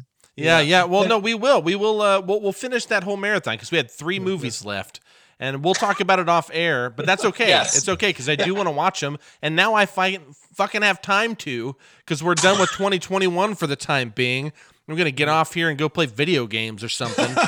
One more thing for me, please, Joe. In regards to film sociology, especially way back in the archives and look for my name and listen to all of those, because it's the best one.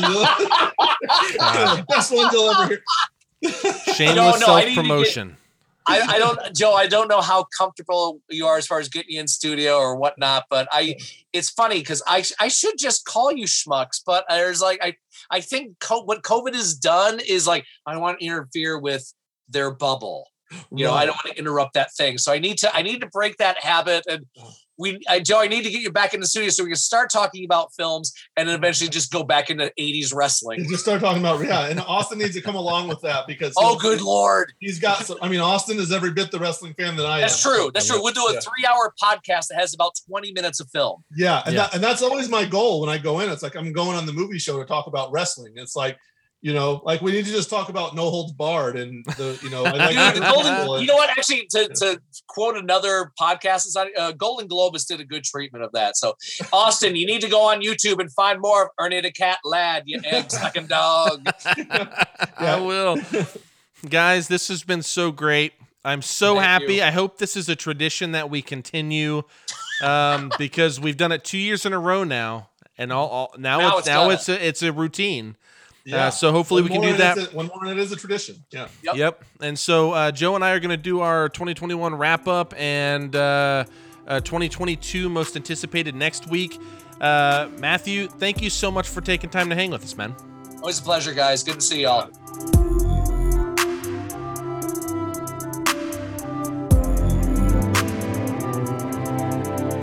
Well, that concludes our top 10 of 2021. I hope you guys enjoyed it.